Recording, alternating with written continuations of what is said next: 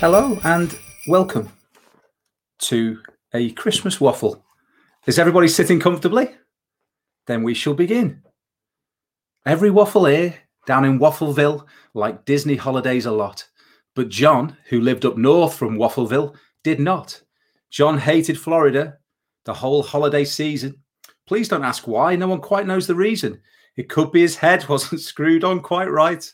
It could be perhaps his shoes were too tight. But I think the most likely reason, you see, was his trip report was still short by over a week. Now, Jill and Peter were similar. They loathed the Orlando cheer and all the shiny and sparkly props that surface ear to ear. They disliked the smiling and hugging, the merch and other nonsense. They despised the round-the-world drinking, but they did like to dance. They've got a grinchy grudge with Disney, I'm led to believe, and it may be down to postponing their trip to Tokyo, Disney Sea. Claire is an enigma to her Mickey distaste, but all the same, she says the place is one giant disgrace. She sneers at the dining plan and all of the trimmings. She covers her eyes and ears to avoid holiday wishes. It's not clear why a meet and greet will make grinchy Claire scour, but most say it's due to her house's regular loss of power. Sammy had a grudge against the big man on top, although she didn't mind Roy or the Imagineers or the Bobs. There's one guy on site gets her weak at the knees, but the magical Walt Disney ain't Spidey, you see. Though this isn't the cause of Sammy being rude, they say it's because Walt still got more subs on YouTube. Ben and Becca post many things about Magic's Floridian home, but they don't contain niceties, just abuse and a moan. They block YouTube channels that play any Randy Newman. They roll their eyes at the Sherman brothers, Phil Collins and Elton John. He played at their wedding, but they still won't change their view. And for Disney songs at Christmas, it's bar humbug and boo. Why this hostility towards Go the Distance and Let It Go? Well, someone saw Alan Menken on Splash Mountain in a poncho. Now, as the presenter of this tale, you may ask my opinion. Do I share these views and prefer the other park with the Minions? Well, whether or not I'm opposed to the Fab Five, it's my job to help these wafflers love Disney again this Christmas time.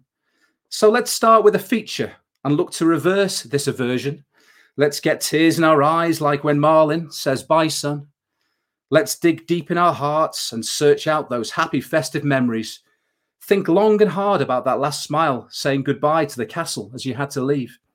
Regale me if you will, although it may be hard to do. Please share your Disney Christmas and any tips of how we could plus it too. So wafflers, let's lift our spirits and share any Christmas memories we might have to try and regain and save our Christmas cheer for Disney. Let's see. John, let's start with you. First off, what a great introduction to the show, Lloyd. I've got to say, what a really lovely, lovely way of introducing Christmas 2020, the year that we all want to forget. Yeah. And I've got to admit, I'm going to take us back in time. You know, my personal Christmas memory takes us back to times where we actually thought that summers in Florida were sort of far too hot to deal with, and we went with two very young kids. And you know something, it's a time that you really, really want to be in Disney. It's a time that if you've never been during the festivities over Christmas, over New Year, I've got to say it's amazing. We all as a family, we all talk about the 2 years we did in 2008, 2009, where it was truly magical. And with kids who were so young, it was a time where, you know, it was our first proper trips there. And we missed so much. We actually, to be honest, we learnt a load because we didn't plan. And we ended up there on Christmas Day. And yeah, we knew it was going to be busy. We knew it was going to be something that we'd never experienced before. And you know something, we still look back and you still want to be back in those days. So I don't know. There's just so much about it. It is the most magical time of the year. And from this whole soundtrack that accompanies your holiday there. It's everything. The parades, I've got to say, away back in the day, and I know we're all sort of looking at different types of parades at the moment, but it was amazing. And we've got pictures. I've got pictures and video, because actually it was after the 2 Christmas trips I actually started writing about rather than videoing the kids, and it was a real shame, because actually if it had been the other way round, I think it would have been a better balance, because at the time the software from the video that we had wasn't any good. So we've got like sort of segments of video that just I don't know, it just doesn't make sense. And yet we're looking back on it, and we've got the kids sort of on my shoulders waving at Santa on the Christmas parade and just saying thank you for the prezzies on Christmas Day. And do you know something? As a dad, and your kid is just yelling at the top of their voice saying thank you, Santa. Christmas don't get any better than that. Oh, Ben, you're going to kill me. Ben.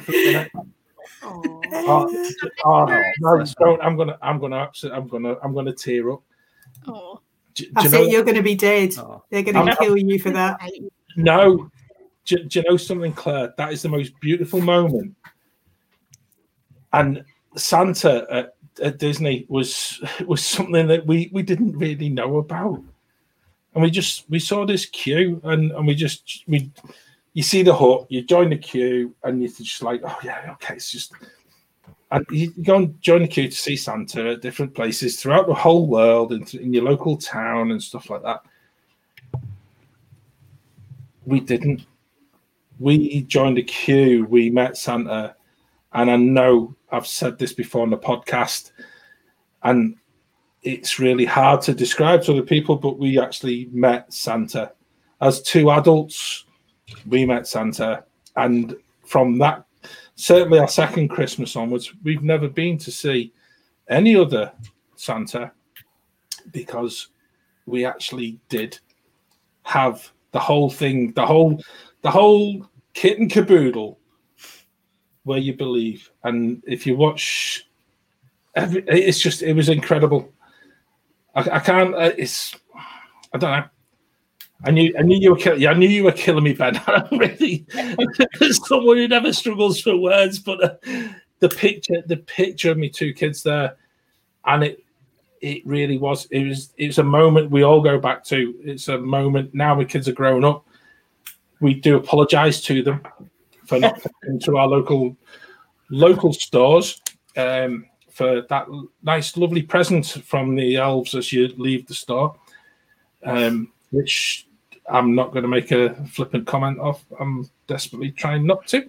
But it was different, and it completely blew me away, I've got to say. And it's something that if you watch Polar Express as an adult and you start to get that whole sort of feeling, I made people that I used to work with watch Polar Express, and they still do. And I'll get a text sort of early December saying, we've just watched Polar Express, and those whole words of believe just have rung home, and it's your fault again.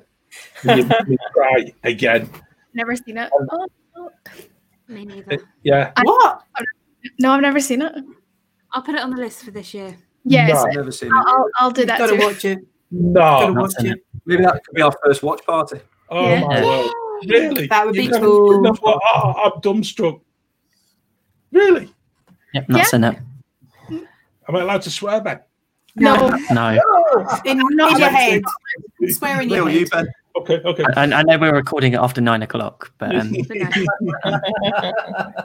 So, John, do you think you're more emotional in the minute with Santa there, or at the end of Finding Nemo the musical? Nemo every time. All right, okay. Nemo every time. But that's Santa's close. That's going back. That's going back on other stuff that we talked about. Yeah, The Christmas stuff and the Santa bit, and the kids being the age they were, was just it was even the photograph. There's a sparkle. There's, you couldn't make it any better. Sorry, I'm harping on about something I didn't really want to talk about tonight as well, because Disney just comes alive, and the whole Christmas bit for us, and I know I'm guilty of this because I go back to things that are not there anymore. I talk about Spectrum Magic. I talk about Wishes. I have to talk about the Osborne lights, because I've got to say I'm a great music fan, and to have a whole part of what was in the studios just become just a hub of complete excitement, just based on the lights that you were watching and actually the music that was playing. And I've got to say, I bought 3 CDs from the Trans-Siberian Orchestra just based on the music that they were playing, and it was just like it was magical. And we only went for 2 Christmases, and it's lived. This is going back some, and the whole experience. I'm not wanting to just sort of jump in on other people's experience, and there's so much out there. But for me, there was the music, there was Santa, and the Christmas Day parade was just beautiful, because there's the very final float as it comes down through Magic Kingdom on Christmas Day. And if you're lucky enough to get in there, Santa's the last one, and he's on that float. And like I started off saying, with your kids on your shoulder and they're shouting, "Thank you, Santa, for their Christmas presents." Life doesn't get much better as a dad than that. Oh. That's one of my major regrets, that I'll never be able to see Spectrum the Electrical Light Parade. No, what is it called? After we've done it once, and the best. We were there on its final year. Yeah. And I'm so sad that it's not there anymore. Yeah. Just look at Jill and Peter's tree this year. Yeah, we're going to try and compete. Try and do it, Yeah. Looking forward to it.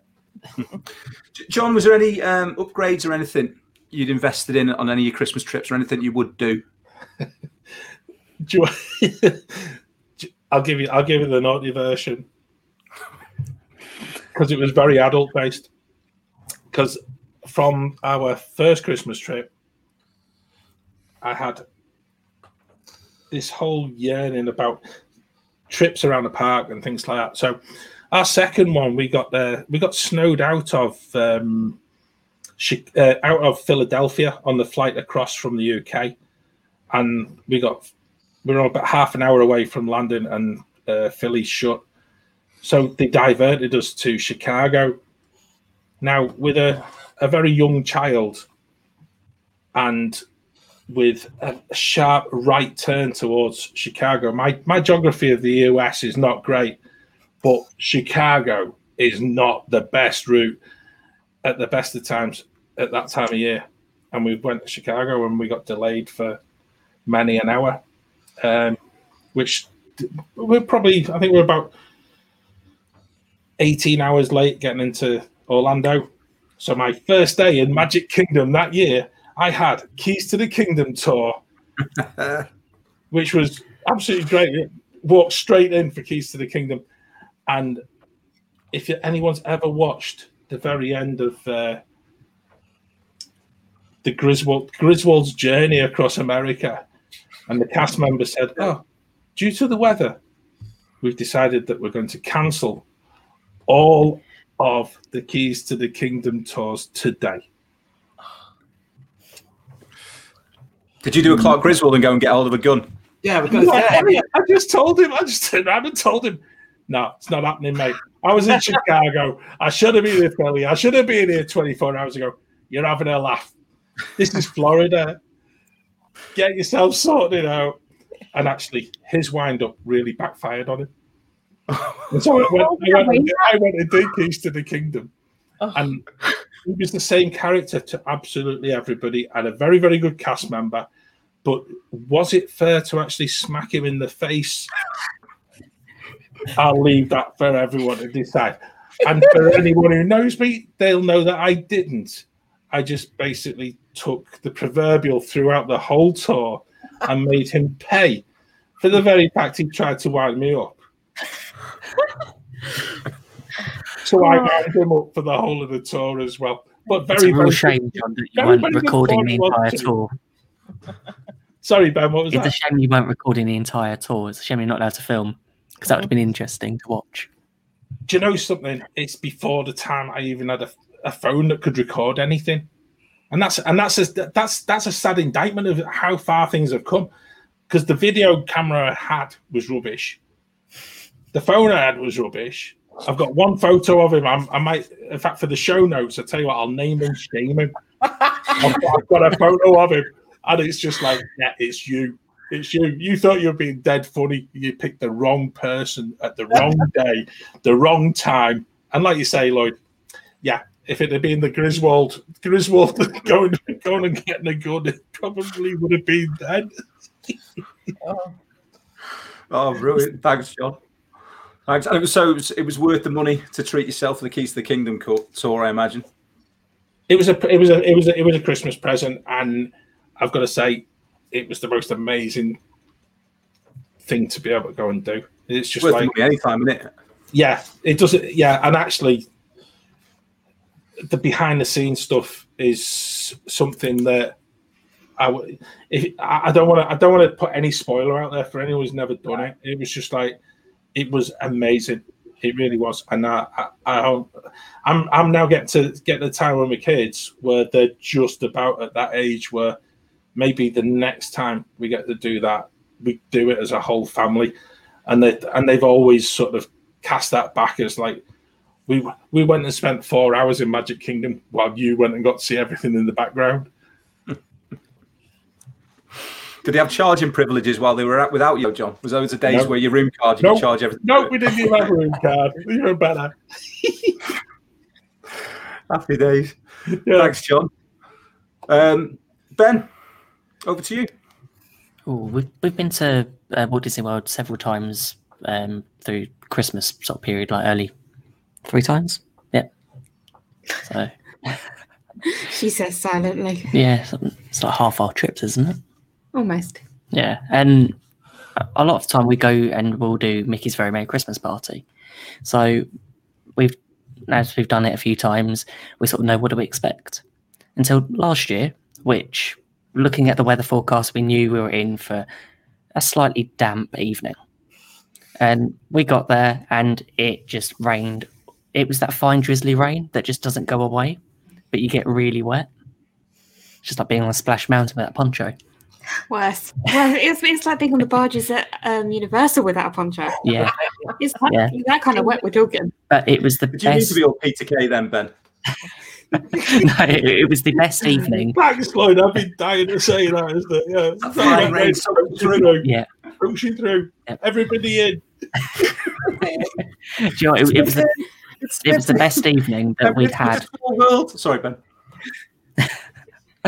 It was one of the best evenings we ever had at a Christmas party. The queues were short.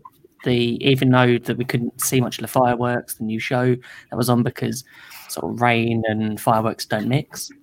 So it was just like this thick fog surrounding Cinderella Castle. It looked more like it should have been for Mickey's Not So Scary Halloween party than Christmas. But we thought we'd skip the parade, which was really good. We thought we'd do it later in the evening so we can get on and do things like Jungle Cruise or Jingle Cruise. And I have a video here of what happened at the very end. So.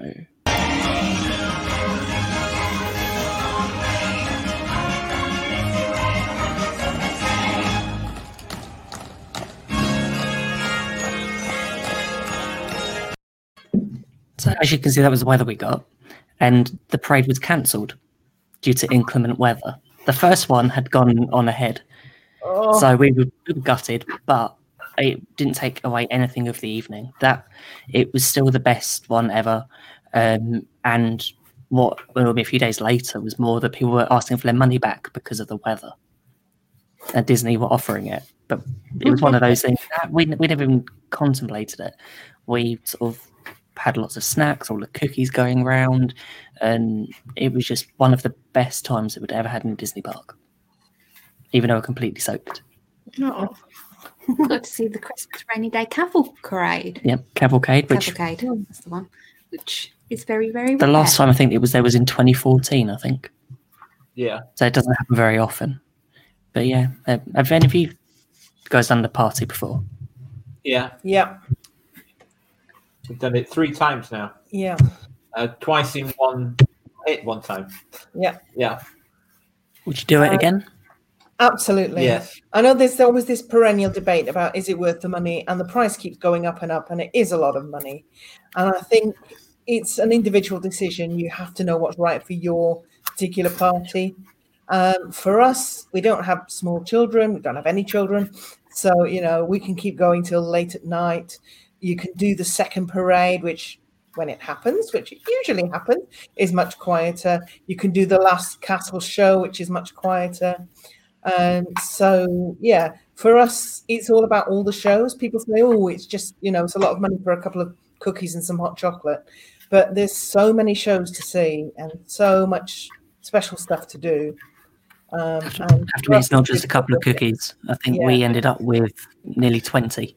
Yeah. We hadn't eaten, and we'd eaten a few going round as well. That's what we took back to the hotel room. Yeah. Nice. We really like the Tomorrowland show, which is one that doesn't get a lot of love.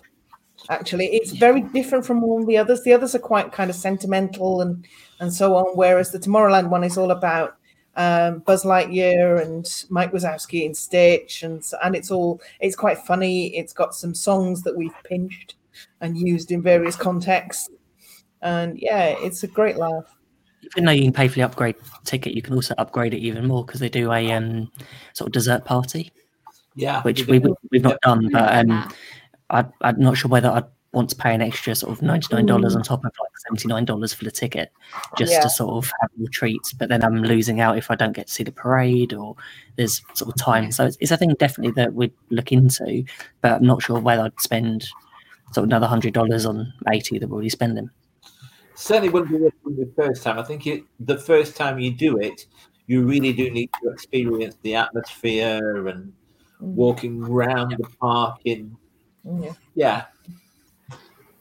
Ben, do you get annual pass discount and stuff on the hard ticketed events? Yep, you get annual pass and DVC discount. Okay, it's either $5 or $10 off. So if you've got an annual pass or your DVC, you can get a bit of money off. A bit of money off, it helps. And I'm not sure whether they were planning to do it this year, but I know last year they did the Halloween sort of special offer where the repeat you get a season ticket. visits. Yeah, that was I'm not really sure whether good they're idea. going to do it again or not, but if it was a Christmas we were out there, we'd do it. Halloween season ticket and diabetes all in one go.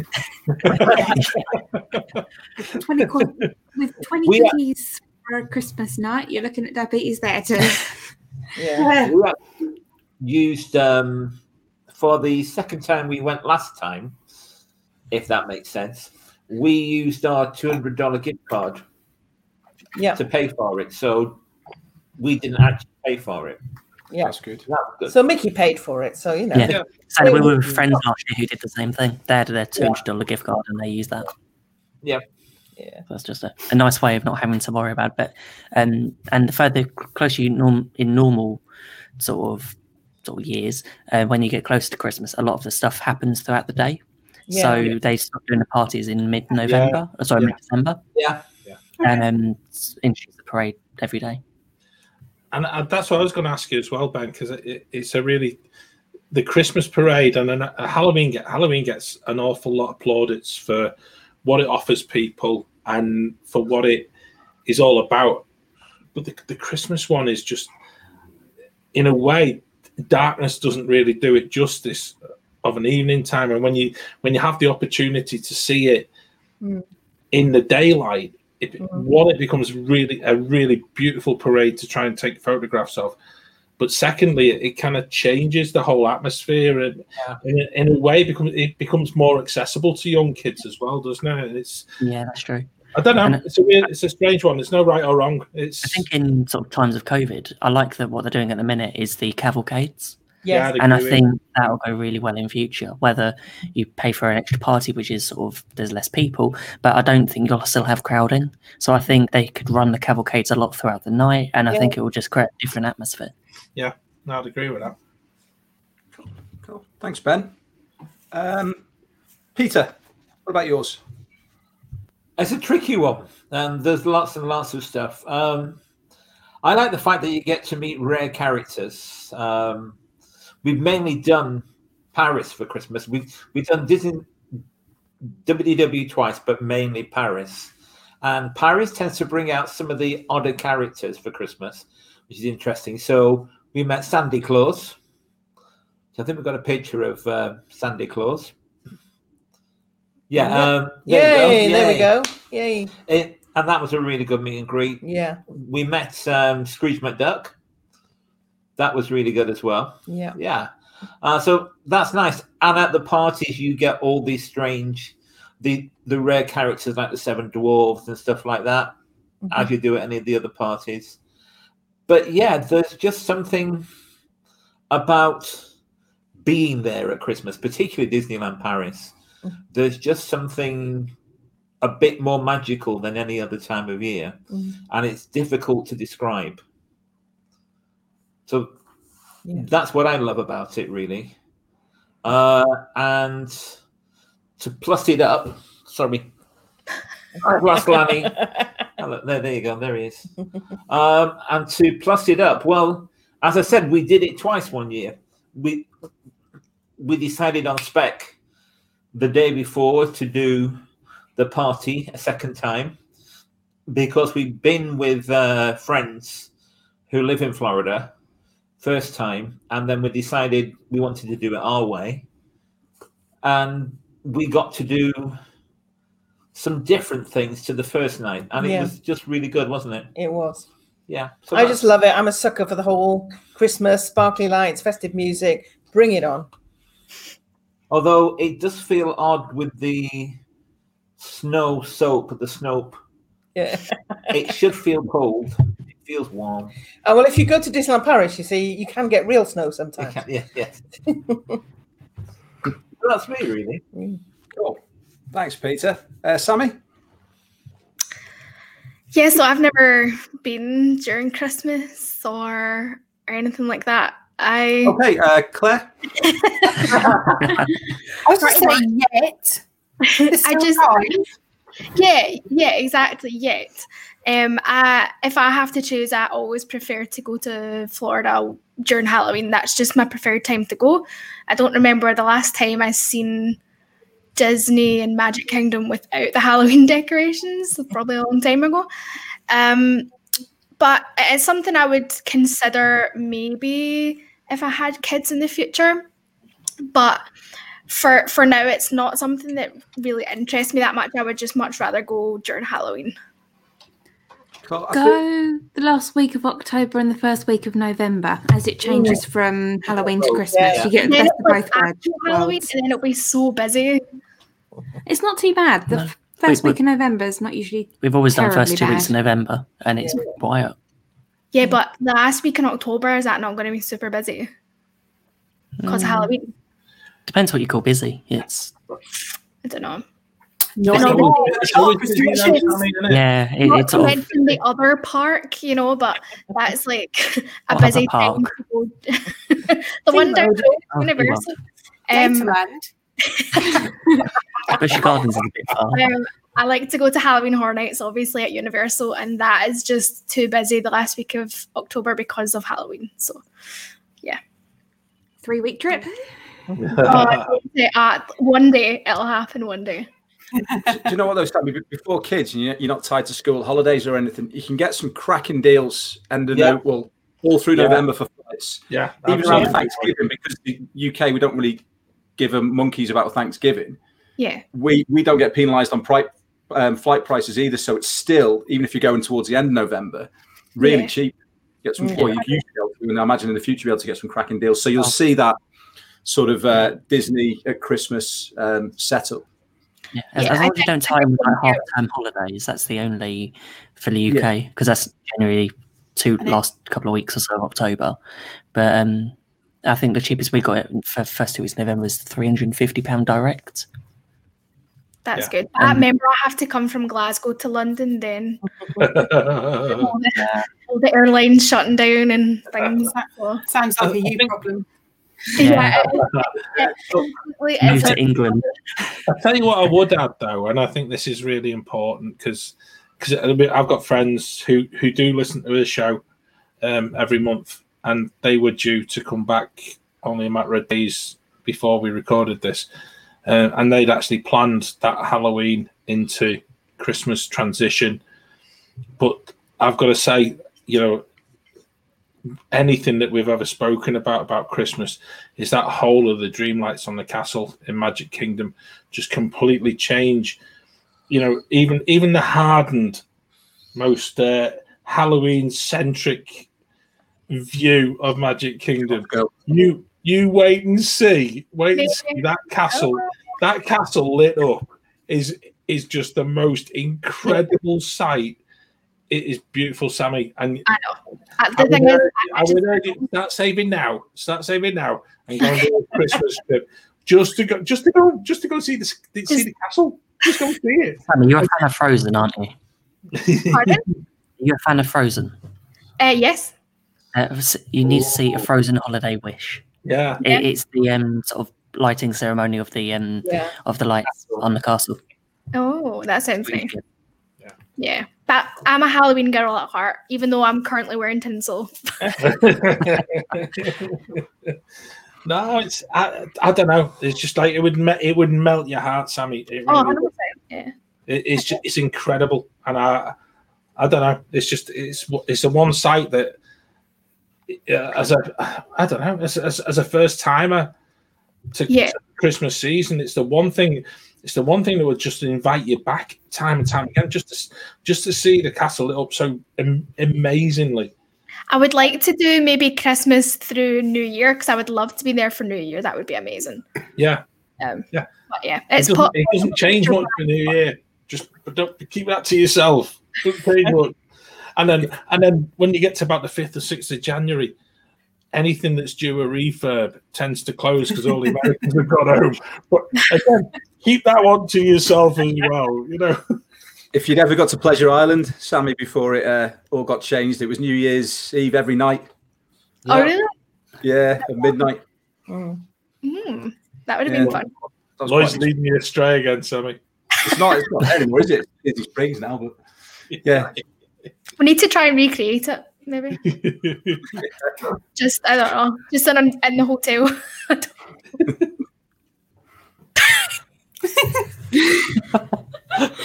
Coming at you from the left. So I'm like Sammy, I am a Christmas girl. I love Christmas. Even if I'm stuck in the UK, I love Christmas. So Christmas plus Disney is kind of my idea of heaven.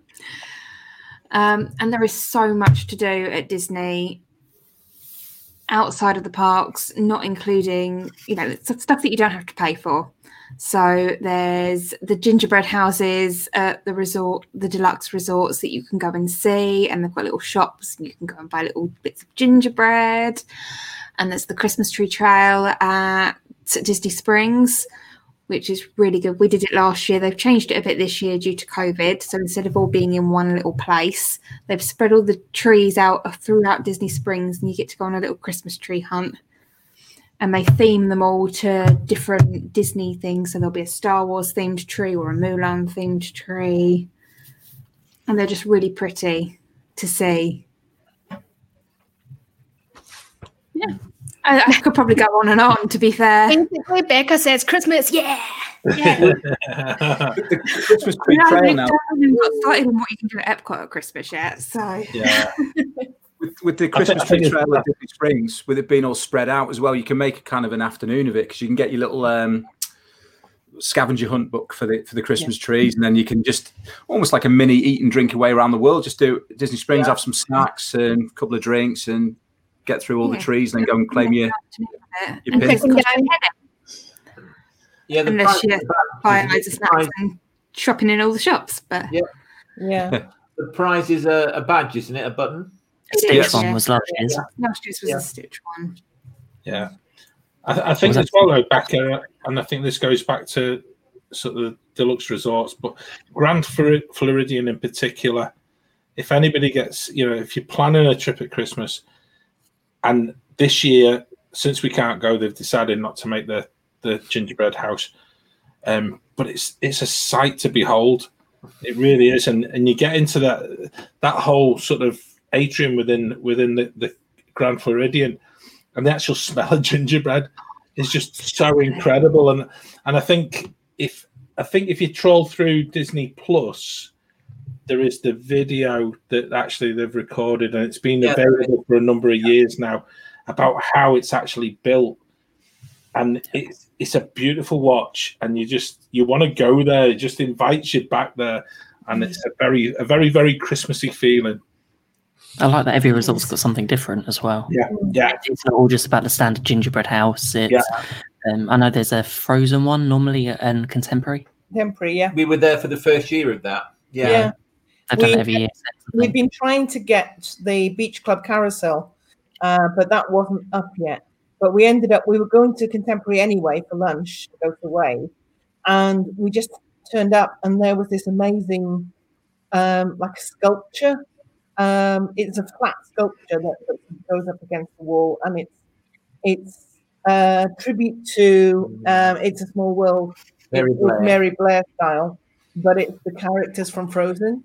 And we actually ended up talking to the chef who created it. And there was a signing of a limited edition pin the next day. And we said, oh, well, we won't be there for that, but never mind. Hope it goes well. He signed a pin for us. Oh, nice. It was really sweet. And there are something like 16 Olafs on that one that you have to find. Yeah. And there's lots of hidden Mickeys on all of them. There are, yeah. Then there's the carousel. The carousel at Beach Club. Club is nice. Is excellent. Yeah. The first one I really came across was the train layout in Yacht Club. That's really good. That's not gingerbread. It's like a model village. No, the village is the gingerbread. Yeah. I love it when next to all of them is a sign saying all the ingredients. Yeah. And you think, oh, that's an awful lot of sugar. It must be really hard by the time that they actually finish with it as well. I just no way would I eat it. Well, no. Yeah, don't eat it. No. Advice to anyone listening: don't even try. I think that's it. Buy the fresh ones. Yeah. Buy the packets they sell next to it, not try and snap a bit off as you're walking past. From the Grand Floridian, I'm fairly certain they actually sell it to you from inside the house. Yeah, they do. Yeah, they do. I'm sure there's a fairy story about not eating a gingerbread house somewhere along the lines. A very healthy warning that goes with that anyway. You can eat gingerbread and just not a gingerbread house. Yes, exactly. I can see a film being made. Maybe it's the third Frozen. Not eating gingerbread houses. Or someone squirts some strawberry syrup on Olaf and decides to eat him as a snow cone. All right.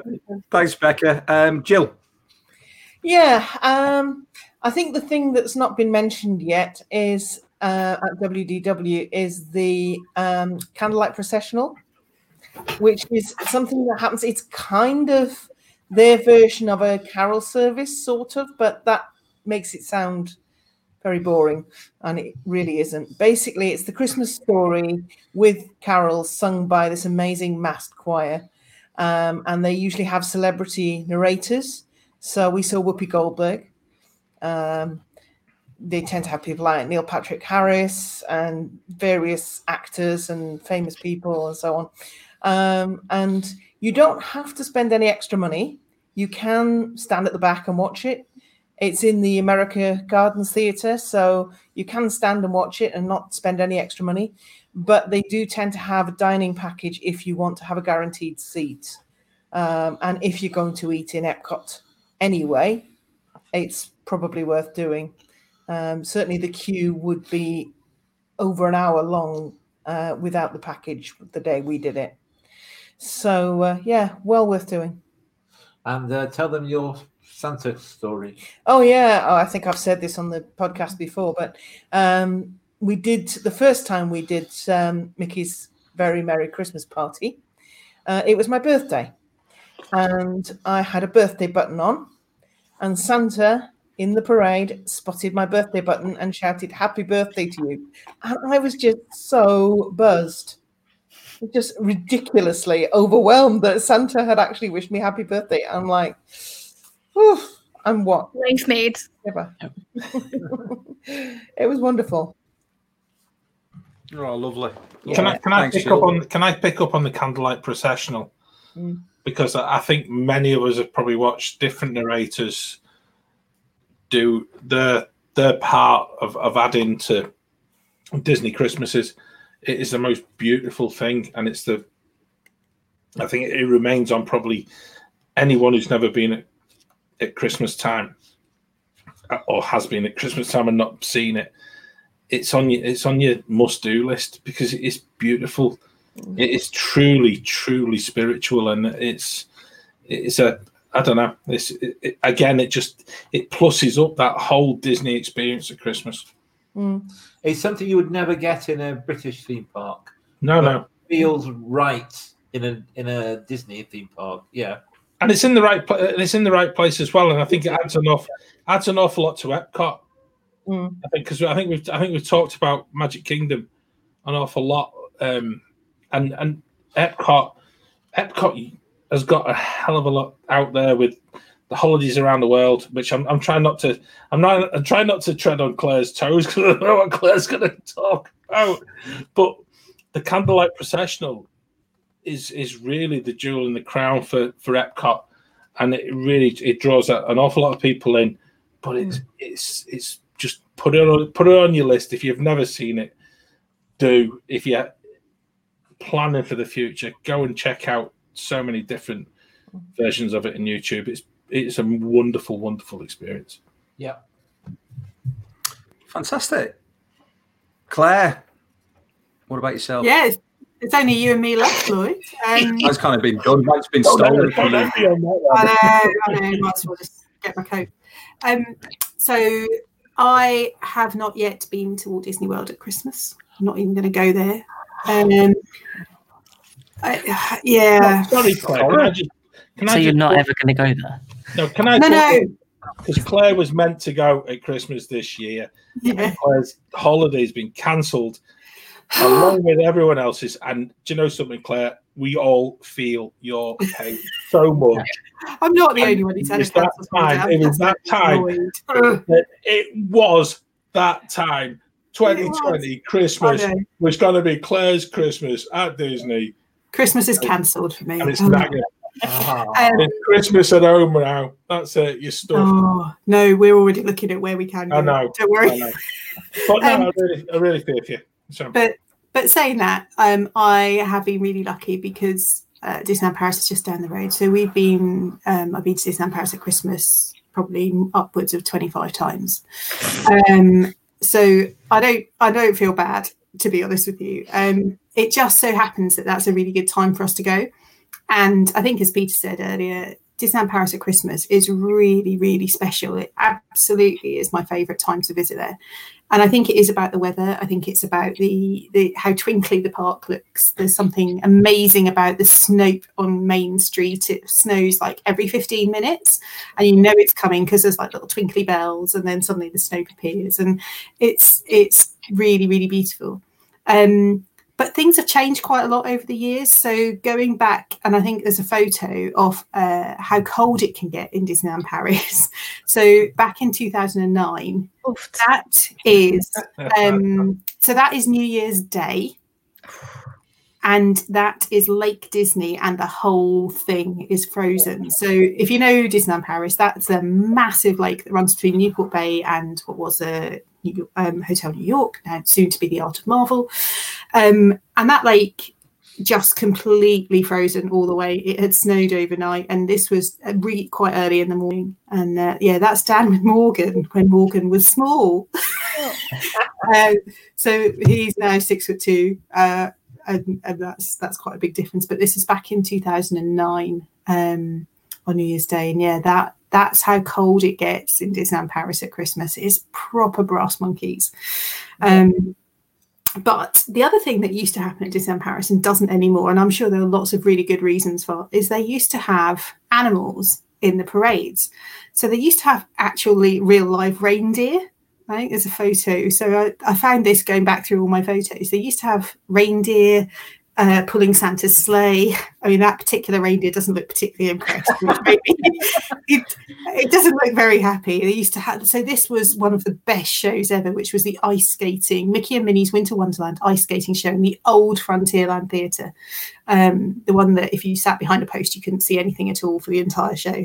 And this ran probably for about 5 or 6 years, and there was an ice rink in the middle. And towards the end, to get all the cast off, these 2 great big horses trot on across the ice rink, and you just think, this is crazy, this is insane, on an elevated stage. So Disneyland Paris used to really go for it with the animals over Christmas. It didn't happen other times of the year other than the odd duck at Easter, but it was bizarre. You don't get that now, unfortunately. I imagine that has something to do with the mess. Health and safety. I think it's probably about health and safety. Health and safety is Christmas. I think it's probably about you still get obviously the horses on Main Street pulling the carriage, but it's I think there's something really special about the weather, particularly just brings that. What we know is Christmas. I'm sure that our colleagues who live in, different parts of the world may think it's really bizarre to have a cold Christmas. But certainly for me, Christmas should be cold. And therefore going to Disneyland Paris feels right. I'm not sure how we would have coped in Orlando in Christmas. I think it would have been a bit strange. Air conditioning. Well, we went to the I think you managed just fine, Claire. We were fine.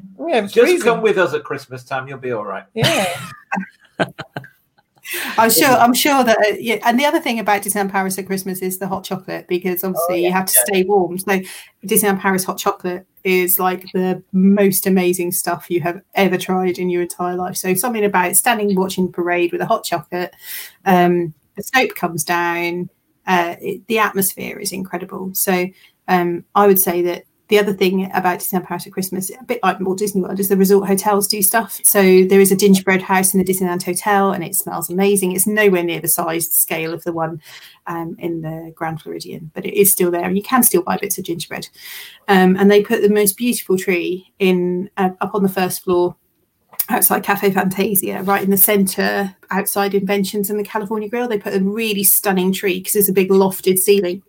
Yeah, and it's gorgeous to go up there and just sit and have a drink at the end of the day. And so, nice smelling hotel with Christmassy stuff. It's beautiful. So yeah, go. I used to like the Hotel New York at Christmas. That would be my location of choice because you could go ice skating at the end of the day outside. I'm really excited to see what they do with the Art Marvel Hotel, but I will miss New York.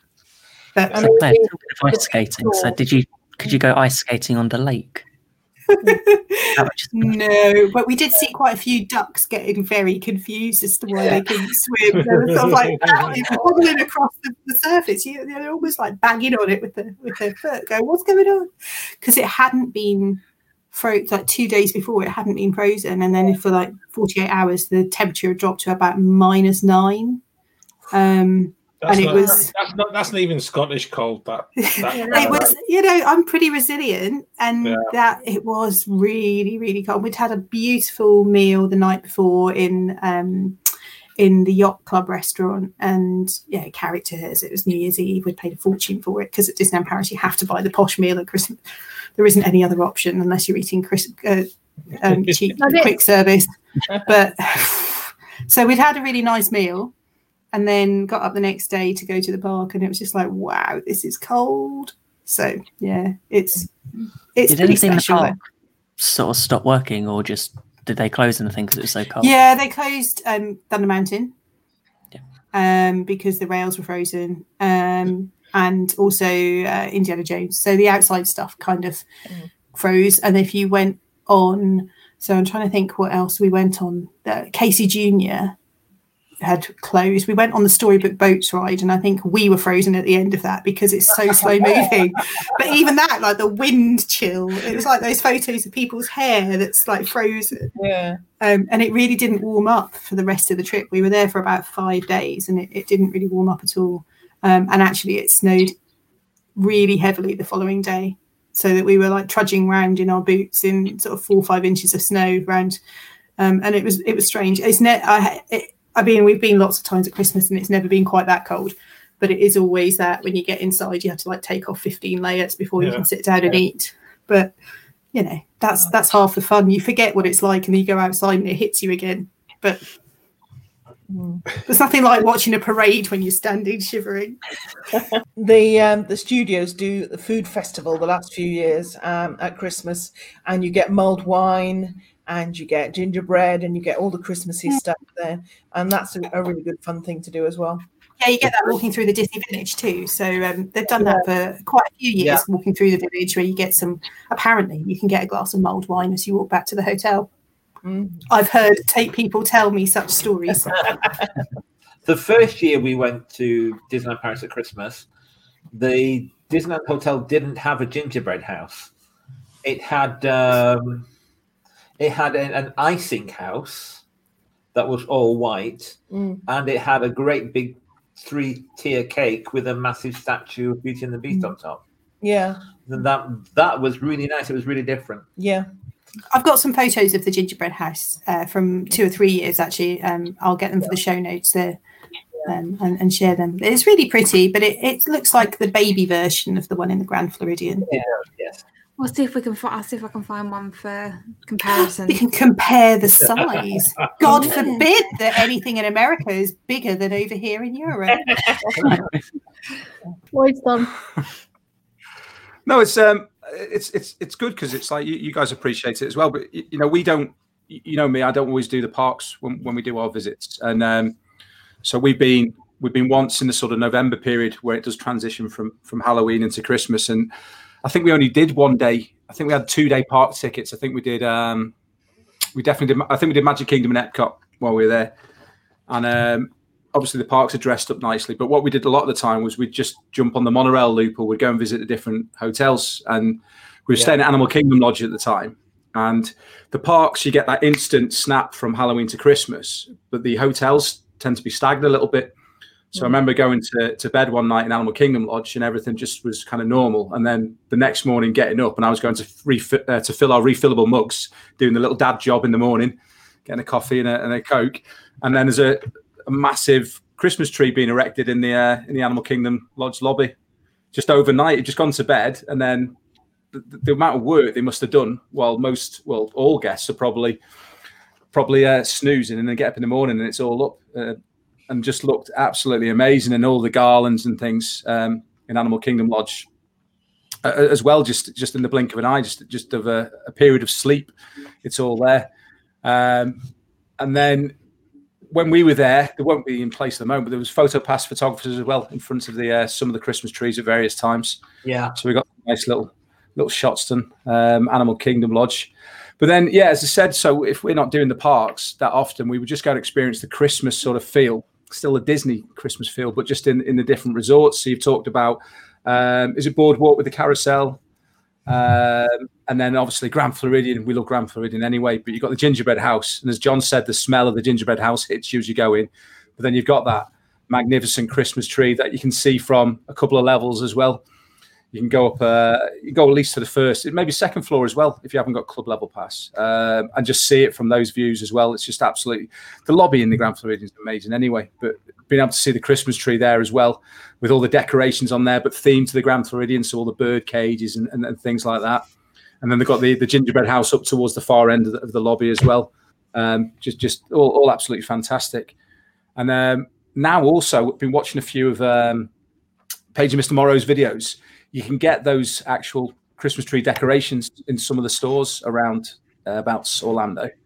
So I forget which one it is. Lakeland, it might be the Lakeland Antiques Mall maybe, but you can actually buy, so like the bird cage that's been on the Grand Floridian Christmas tree in years gone by, you can get it for your own tree now. So that's certainly that's on our little bucket list for when we get over in May. Maybe we'll be trying to get a load of Christmas decks for that. But yeah, and you don't have to be in the parks to experience that Christmas magic, because you feel it in the hotels, and there's still that music played around. And the one thing I love about, I've spoken to John about this. One thing I love about being in Florida, if any period that's close to Christmas time is, and you don't hear it in the UK, but you do a lot in Florida. Feliz Navidad. And it's just like, I don't think I'd ever heard it before being on Orlando at the time, and it's amazing. It's great. And now I search it all the time to just play on my on the iPod over Christmas time here, and I was like, "What's this?" I'll give it 2 seconds; it'll be an earworm for the whole of Christmas. Then put it on your December playlist. I've got to say, yeah. And then if I'm going to plus up a Christmas there, I'd just say merch. Just stock up on what you can, because we always, even if it's not Christmas anyway, we'll find some sort of Christmas shop, and we'll always get a Christmas decoration for the tree. And that's the beauty of Disney and Universal as well. They've got the all year round Christmas shops, so you can go and get something. Yeah, I was about to say that ye olde Christmas shop in Magic Kingdom in Liberty Square. I always go in there, and last year I did buy some decorations, and I was petrified because this thing was beautiful. This bauble, it was huge, and it was stunning. And for all the money in the world, I would have promised that was glass. And Millie picked it up, and I was like, "Oh my goodness!" And I was like, it was like. I was just like the panic in my face, and there was two amazing cast members who were there. They were wrapping things, and I was just like having this complete freak out meltdown at this 7-year-old picking up this thing. I was like, this is going to end badly, and I was like, just put it down gently, darling. Just leave it there. We'll buy it, but just put it down. And the lady, one of the cast members, was like, no, throw it on the floor. And I'm like, what? And this thing was, honestly, I was like, no, don't, darling. It's fine. Don't. I think it was like $15 or something. I was like, don't smash it. But it wasn't glass. It was plastic. But it felt and it looked and the same weight as glass. It was heavy, and this thing was stunning. So it was okay. They obviously have had many children in there several times smashing stuff, and have decided not to sell any glass ornaments whatsoever. But yeah, there's a competition. So next time you go into a Christmas shop, who can break something? It's like that's blasphemy. It's like a Greek Christmas shop. Just start flinging things. No, I might stop panicking as much when I go in there and feeling like I'm going to break everything if I break. It'll be something that is breakable. Yeah, and Mills will find it. I know it. I was just going to say, if anyone wants to know about where the Universal Christmas shop is, it's at Islands of Adventure, and it's called Port of Entry Christmas Shop. Yep. I've been in there as well. We got we couldn't find it didn't seem as good a quality as Disney or anything as. I think it was like a niche bauble, a Grinch bauble I saw when I was in there, which I half fancy. But I just found the Disney shop a bit. I don't know, just felt a bit better quality and. It's different. Like I was smell when you go in there. Yeah, it's different, but like they do like some really nice stuff as well, and they do similar stuff to Disney and stuff. There's like lots of nice Harry Potter stuff as well. So if you like Harry Potter, and they have those kind of Christmas decorations. I think the big difference is Disney seem a way of promoting it a lot more. Yeah, if it's all there. Where Universal, you can find some nice stuff, but you have to look for it. Yeah. Can I also add as well, because I think there's also I love the shop within Magic Kingdom, and to walk through there in the middle of August and to actually be thinking about what you want from that trip on your Christmas tree for December is something. It is just a moment to behold.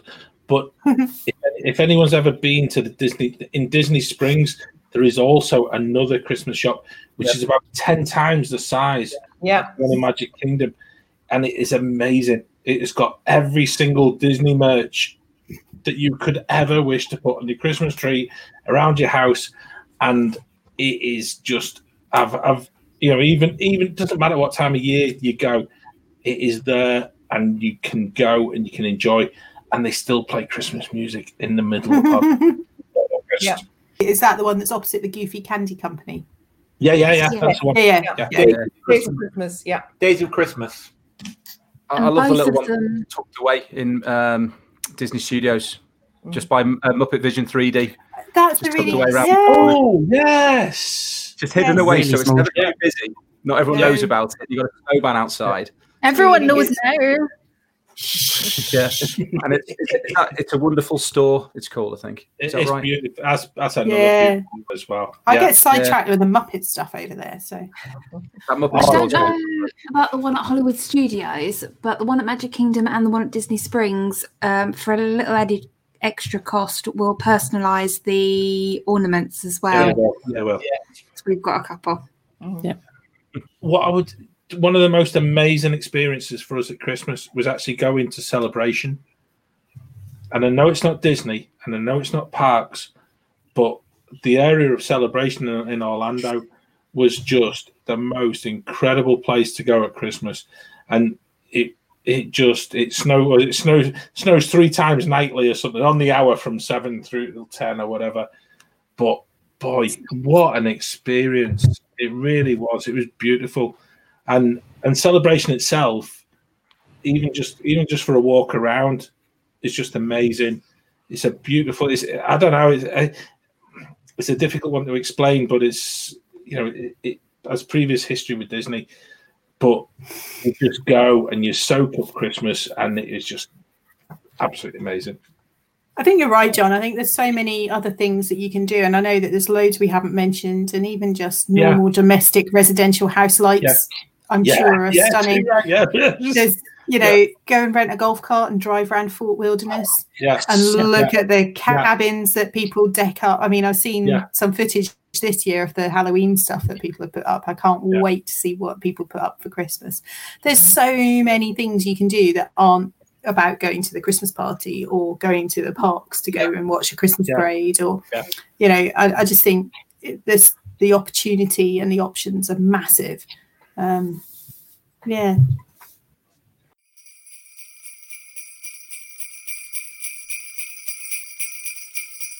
As we shared those delightful tales, all bright and heartfelt, I could sense some spirits lifting and some frozen hearts begin to melt.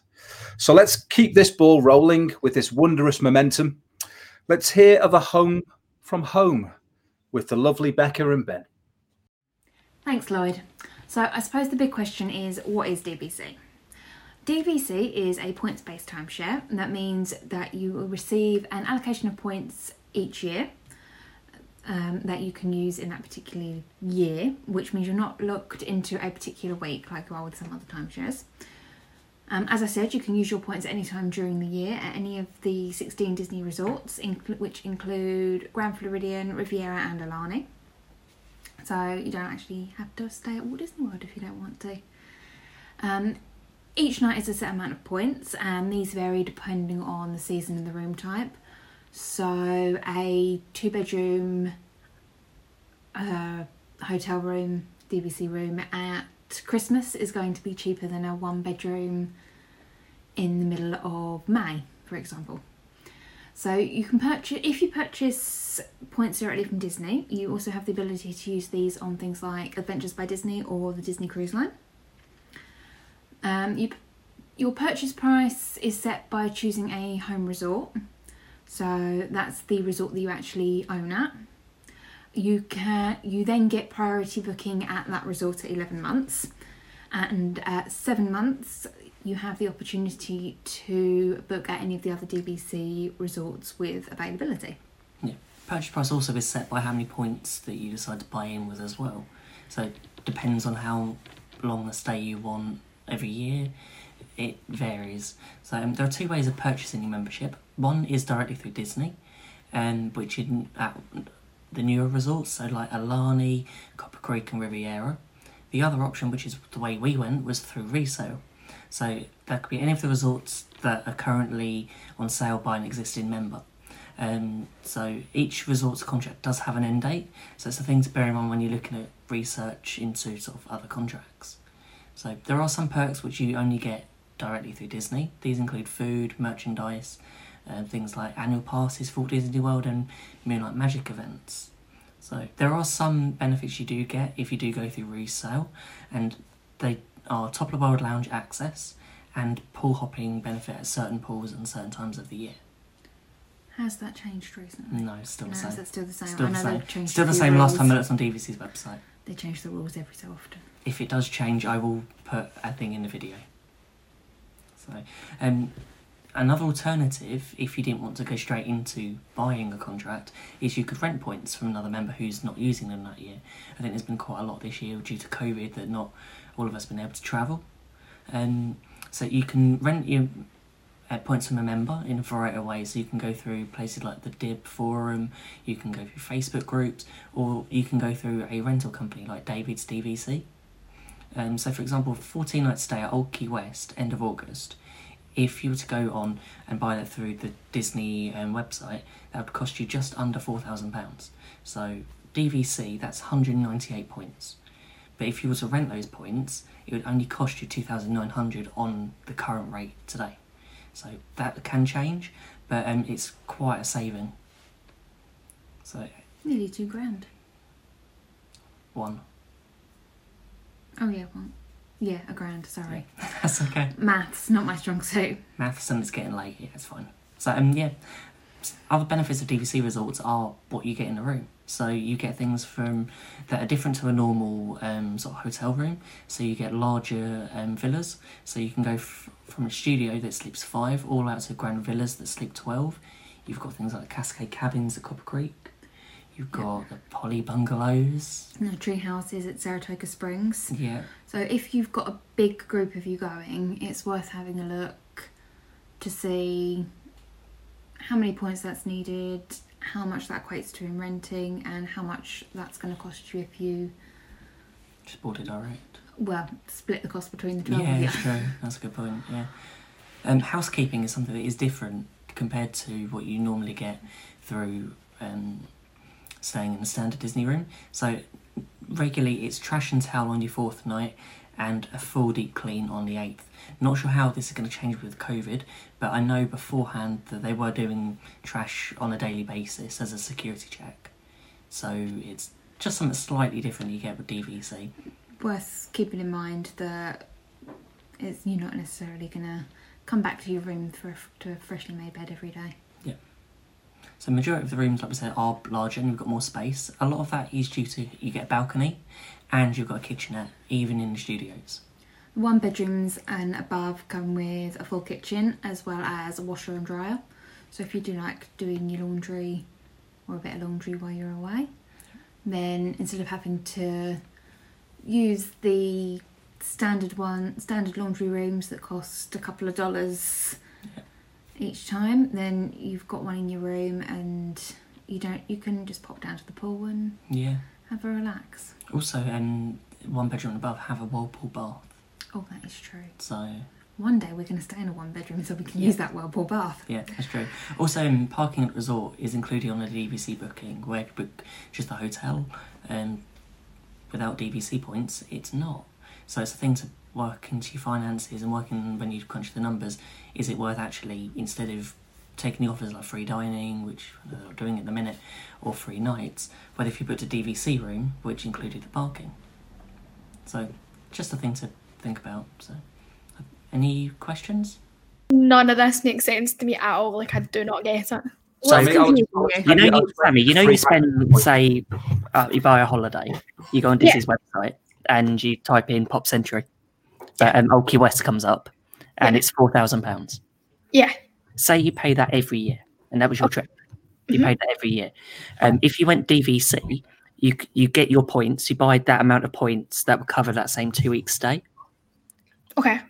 So that's 210. So you get that every year, but you have to pay. But you bought into so DVC. So you've spent 18,900. But then if you spend 4,000 over 10 years, how much is that? I'm not good at math. 40,000. Sam, you could also spend 18,000 on the outlay, and because the points don't seem to be depreciating, you could sell in 20 years with 20 whatever years left on the lease for the same amount of money. So your payout for the points has cost you nothing at all. You've got that exact same money come back in.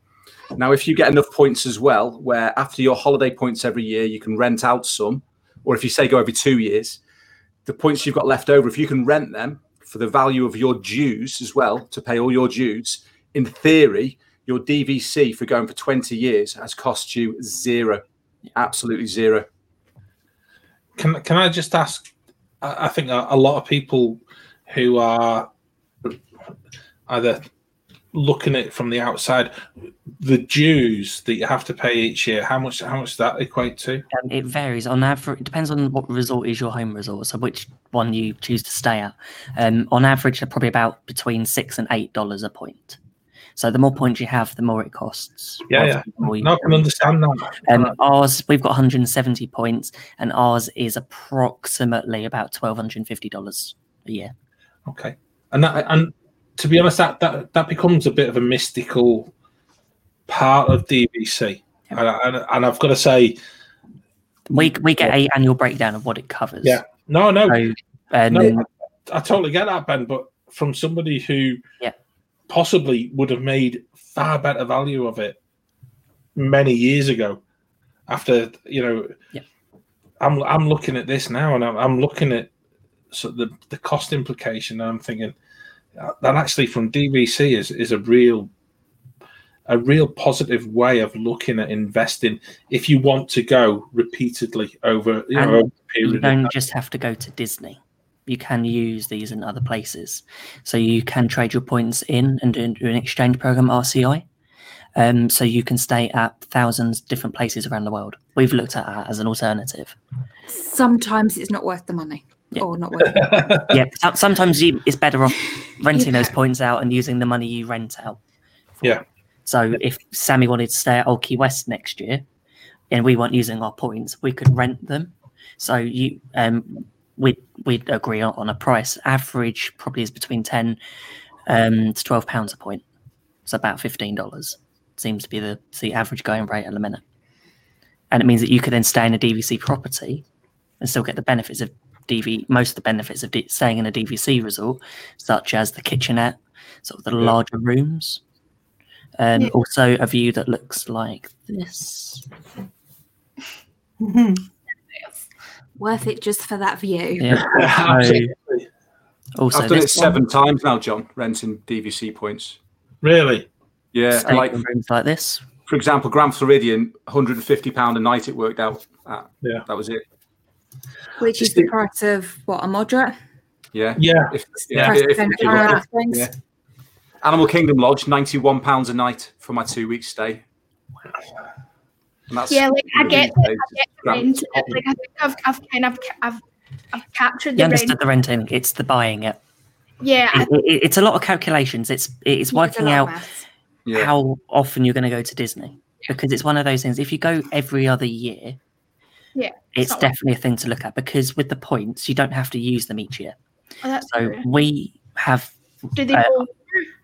So what you can do is we get ours every March. So we get 170 points every March. So what's happened, obviously, with COVID, we didn't use ours this time, so we rolled them over to next time.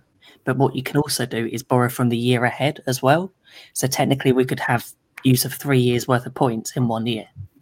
So you can bank them into the following into that year and borrow from the one ahead. So you could go every 3 years and have a mega trip.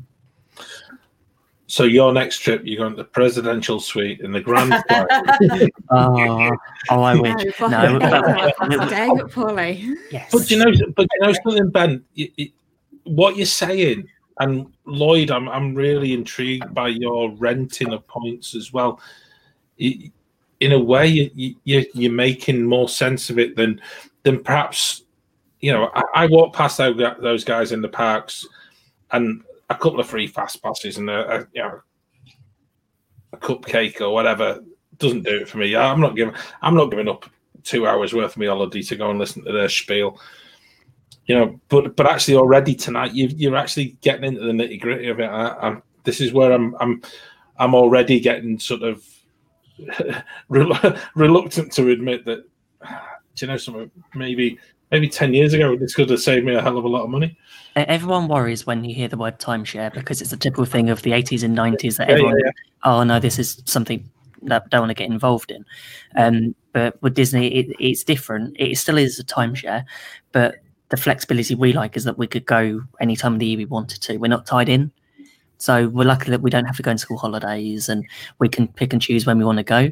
Each season does cost more. So obviously Christmas and Easter are more expensive than if you went in sort of May or June. And it depends on the points and depends on what sort of room you want to stay in. So obviously Studio, which looks like this, it's an average studio. So you normally have Tower.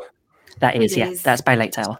It's usually a king-size bed and a queen-size sofa. Some of them also have a single pull-down as well.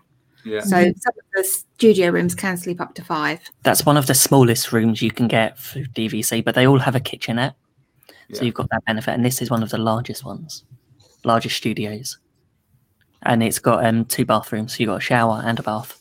And that's at the Poly. That's the That's Poly. the Poly, and there's that little pull bed that I said about. If you can see.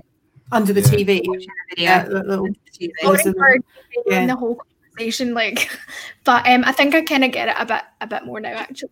Yeah, I think it's really great and playing. It's one of those things to sit down and work out. I have to admit, it took us about at least 2 years to think about it. And actually, the more because when you're there, you talk to Disney and it's like, this sounds great. You look at their price and you go, it's not for me. Yeah. It's like at the time I couldn't afford it. And I just thought, do you know what? And it was a commitment. And it was like, okay, I'm on holiday. Yes, this is nice. But there was no pressure from Disney, which is what I wasn't expecting. Because when we've sort of unfortunately experienced another timeshare that we got roped into by Universal. Wasn't actually Universal. No, that unfortunately in Universal they've got people selling timeshares to different companies. We got caught on one on a really bad day for us. It was the day that there was no power in Universal Studios, so we just wanted some money back. Well, we just wanted to complain. Help. So yeah, unfortunately, we got caught up doing this timeshare thing a few days later with them, and they didn't want to let us leave. When we said that's like the classic nightmare. It was typical. It was even if you pay $1 a month, we still want you to join. It's like no, and at this time we'd already bought into DVC the month before. We'd already signed up contracts and everything. It was like we'd already made the mind up, and we said that no, we're done. We don't want anything to do with this timeshare. We just want DVC. So we'd already made up our mind, but yeah, they didn't want to let us leave. But that was we experienced both of sort of the pressure sell from that compared to what we got from Disney, where it was like you sit, you talk, you chat, and there's like go away, have a think about it. Give us I think you're right. I think mean, several times, I would say like every time we go, we walk past that bit on the boardwalk where they've got the little open house flat, and so you go in there and there's a nice 2-bedroom, and you're like, oh, this is nice. And they're lovely, and they give you a drink and you have a chat, and you're like, oh, this is a lot of money. And I have no doubt that if we had, £45,000 sitting in the bank doing nothing, we would absolutely buy it. But that, because of the fact that there's 4 of us, we would need a minimum of 1 bedroom, probably a 2-bedroom now because of the kids' ages. And so the cost becomes increasingly astronomical, or apparently so. But we always go in, we always have a chat. Dan and I have a discussion about it afterwards. I'll just leave it like that. It's one of those things until you sit down and work out pound for pound how much you spend on your holiday, and that's what we did. We did this after our 3rd trip, and it was like after our 3rd trip when we'd spent about 4 or 5 grand on each trip with quite a few of them. It was like, do you know what? We bought our DVC. I'll say how much it was. We paid £8,000 for 120 points at the time from Saratoga Springs, which would give us 10 days a year. Yeah. And that's the thing that we would absolutely love to do it. And I have, fairly zero doubt that at some point in the future we will, but we're just not at that point yet. But we always go in and check and have a chat and then have a discussion over a glass of wine later on and go, also, if there's a particular resort you're looking for, don't go direct to Disney. Yeah. Disney will only sell you their ones that they've got available. So as in the new ones, it's not ones that are being resold by other members. So you'll only have Alani, which I think still has availability. There's a few left at Copper Creek, and you've got Riviera. Yeah. So, but if you want any of the others, that's what you want, isn't it? Copper Creek. I think if you go to Disney every year and you like to stay at the nicer resorts, I think it's definitely something to think about. I had to admit, we were pricing it up first of all on staying off site. Yeah. We would, at the time when we were looking 2014, we'd never stayed on site. Yeah. And what made our decision, the next year we went and we stayed at All Star Music, and we thought we liked being on site. It didn't really think about deluxe resorts or anything else, but it was a resort we stayed at and thought we liked being able to be in that Disney bubble. And what we like the flexibility of is that we can now go 11 months and we go, oh, we'll book our home resort, which is Saratoga Springs. 7 months, we then get to see what else is available. So we've stayed in Boardwalk, Polly. You're going to list them all now, aren't you? I don't know if I can remember them. Copper Creek. Animal Kingdom, and Animal Kingdom, Kidani. I'm jealous about Polly, 100%. You know what? It is lovely. It really is. And even if you want to try it out, have a look into renting some points out. Yeah, definitely. Like, I definitely would now that you guys have. That's the only thing I, in a way, would probably change the way we did things. I wish we'd rented. Instead of doing that stay at All Star Music, maybe we rented points that year, just to a different resort. It's just a different way into it. And another benefit of DVC is parking. If you stay on points at your resort, you don't pay for parking at your resort. You don't have to pay for parking at the parks, but you can just use the on-site buses and stuff to transportation. And then if you do go direct route, so it's not as easy to go, we'll go resale or direct. If you look at direct, you've got the benefit, the extra perks of getting the discounted gold annual passes. Your food and drink. Your food, your drink 20%, 10%. It's your Moonlight Magic events you get invited to. So it's working out what costs to you. To certain other resorts. And also, can I just clarify that there is costs on top, isn't there, if you own? Yes. You have your annual dues to pay. So it's like a leasehold, isn't it? It's your maintenance. So yeah, it's a leasehold maintenance contract that you pay, whether you use your points or not that year. So if you say you were talking about if I rented them out, I just want to make sure that I've rented them out more than what covers the dues. Yeah. But if you were to bank your points for next year, for this year, and use them next year, you still pay. So you're paying for you're paying for something you're not using. Yes, but you will be using those points. Yeah, no, I get that. But it may feel like you're paying for something that you're actually not using. That's going to be the tough thing this December.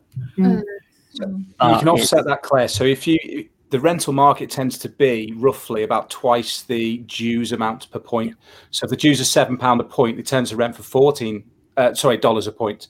So if you say get enough points to go every year per se, maybe would go every other year. So every other year you rent your points, and that pays your dues for 2 years. So in essence, your dues are paid for forever, and you've still got your points to use every other year. Yeah. And then if your contract never depreciates and you sell it for what you bought it for, that's where I'm getting at, where it's all free, which I love. Yeah. I have to admit, we bought get your money back.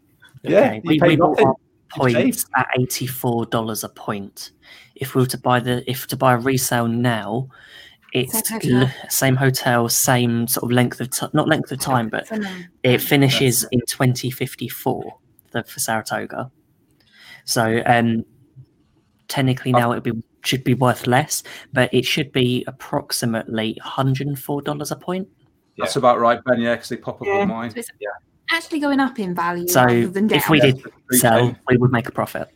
And you know something, Ben? That's the hidden bit that is never totally apparent to you when you first see. It's not an investment opportunity. It's just a bonus that Disney seem to. Everyone wants to say a Disney resort. Yeah, but when you look at it, if you give someone the option of paying what you pay, and it's not much more, it's I have to admit, it takes a lot of planning, and as we all know, we all like to plan. A bit of a plan. And we know we want to go to Disney every year, or every other year, or every few years. Can you sell back to Disney? Yes. Yeah, and they'll give you the same. You technically sell it to someone else, but Disney get right of first refusal. So they get 30 days to decide whether they buy it back for the price that you want. or whether you sell it to someone else. Okay. It's a really interesting economic proposal, isn't it? That actually you Isn't can it make just, money. Yeah. And Yeah.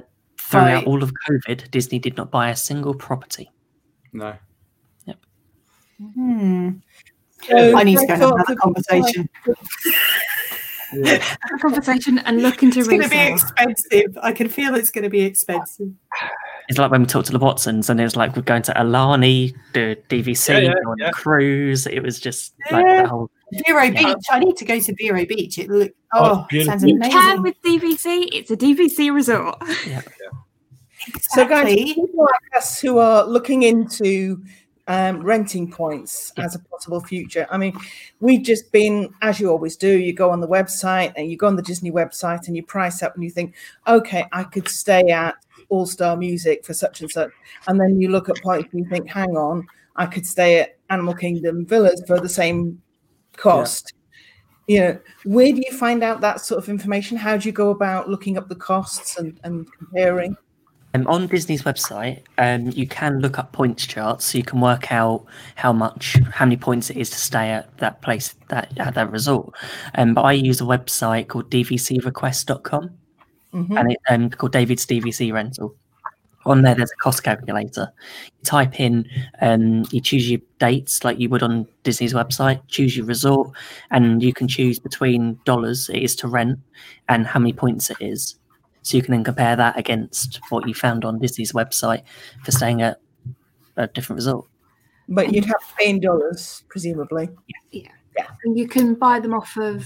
You can rent them from other places, so Facebook groups, Facebook the Dib. groups, the Dib. Yeah, I've rented every time off the Dib so far. The only If you know thing, somebody very nice that isn't going, they might sell you your points. And I've the rented only off thing to bear in Ben. mind is having a contract set up wherewith it can be a difficult thing, especially with what's happened this year.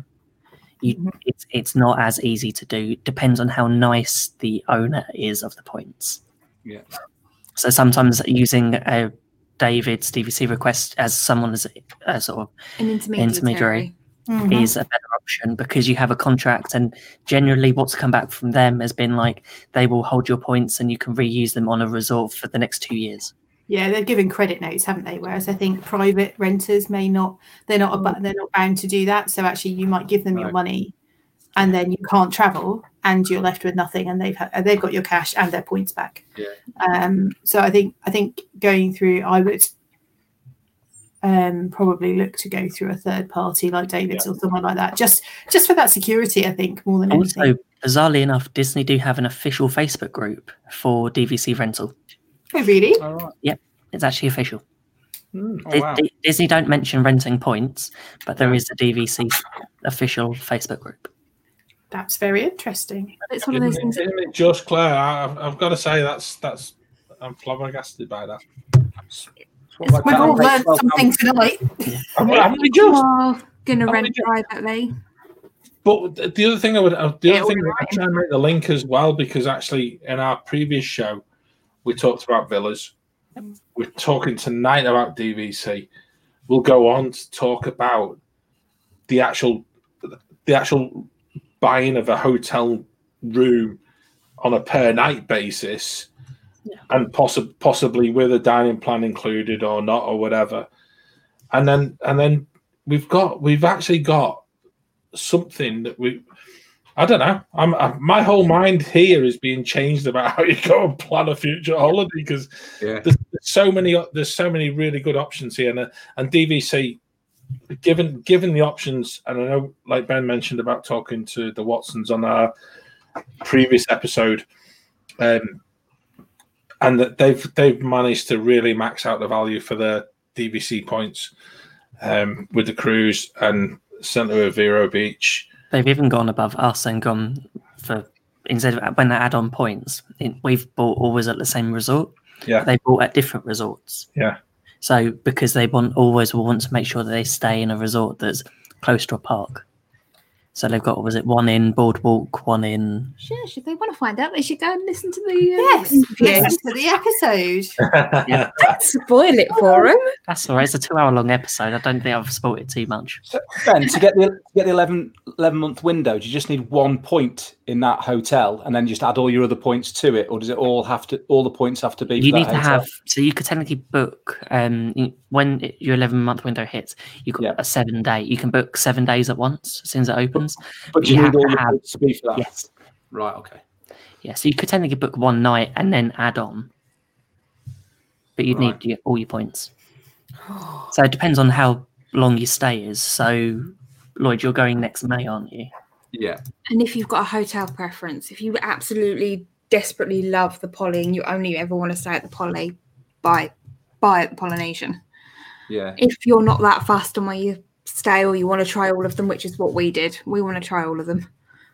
Or I want to try all of them. Sort of 2 weeks in May. What we're looking at resort. Bay Lake Tower, Lakeview. If you stayed in a studio, the cost of that to rent is $5,130 for 2 weeks. What's that in points, though, Ben? In points, I'll tell you what, I got my 270. 270. But that's for 2 weeks. That's for 2 weeks. That's good. It'd probably be almost. What did you say in dollars? 5,130. So going on the point cost, which I rented my points for, which is about the average you get from the UK. So it's 3,240 quid for 2 weeks. Yeah, it's not bad, is it? No. And you can get deals as well if you keep it. If you've come to the end and there's availability, and if people want to get rid of the points, you can get. They can drop down to 10-20% off. 2014, I got my Grand Floridian Villa points that I rented for £7 a point. And that's when the dollar was worth something as well. Yeah, and then even 2017, I only paid, what was it, £8 or £9 a point for my Animal Kingdom Lodge points as well. Okay, here we go. Staying at that resort on Disney's website. Will be contemporary. So don't. No, there we go. £5,027. Okay. Right, so you save. So you can rent. Saving nearly $2,000. Yeah. And you get your kitchenette. You get your top of the world lounge at Bay Lake Tower. Sorry, like Lloyd, the £3,000 thing, like for renting, is that off the site that Ben was talking about? No, that's based on Ben told me the amount of points it takes. Ben was basically renting from them and gave a dollar figure. Yeah. But mine is based on the amount of I roughly pay in this time for DVC points is around 12 quid, give or take. So on the amount of points Ben gave, that's gives you about $3,000. So it's always worth. It's generally a little bit lower at the minute because everyone's trying to sell their points or rent their points out because not everyone can travel. I'd say on average now it's probably about £15 a point. Okay. Yeah. I managed to snap my Saratoga Springs ones for May for 12 quid a point, but that was a few weeks ago. Yeah. That's pretty good. Yeah. It's the options there for a lot of people. And I have to admit, we've never looked back. As soon as we built in 2016 and the resorts we've stayed in, because we thought, we'll stay in Saratoga every year. We've not done that. We haven't stayed there once. We like Saratoga. Part of the reason we bought Saratoga is because we liked Saratoga. Yeah. And it's a calculation during working out the dues. The dues were actually quite cheap for Saratoga compared to others. So, do you know, I actually think that fits in perfectly from our previous show. You know, it's like episode 26, and we're talking about my castle is a villa, and the villa stay is a very similar situation, and we talked at length on that. We've now talked on DVC, and actually, I've got to say, I'm really intrigued, and get your calculator out, guys, because it's a close run thing.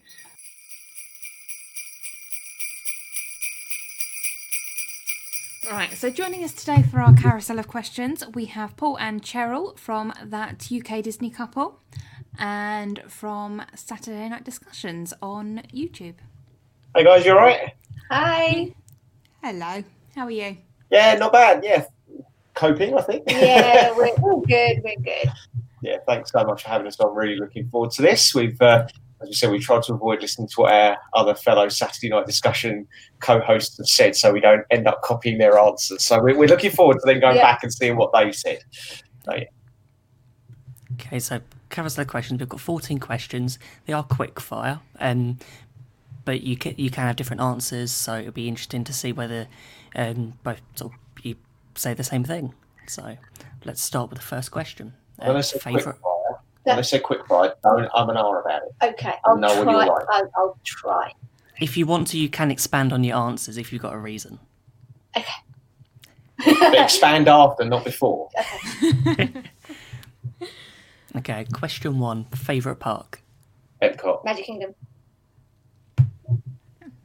Question 2. Ride that you hate.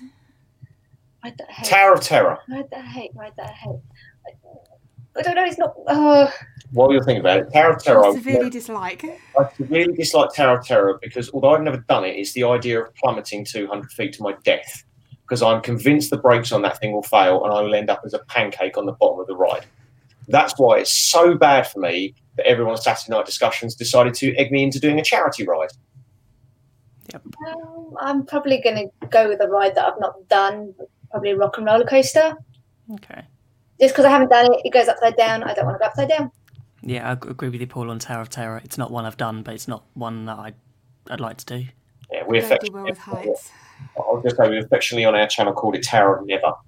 Because my intention was to never do it. And now you have to. Yeah, now I've got no chance. So I have to do it. Yes, can't wait. Question 3. Most overrated snack? Overrated snack. Dole Whip. Overrated? You think that's overrated? I love a Dole Whip, but I think it's massively overrated. I was It gonna is just washed up pineapple juice with ice cream. I was going to say Mickey shaped pretzel. Because it's just a pretzel. They're quite dry as well, aren't they? They look dry.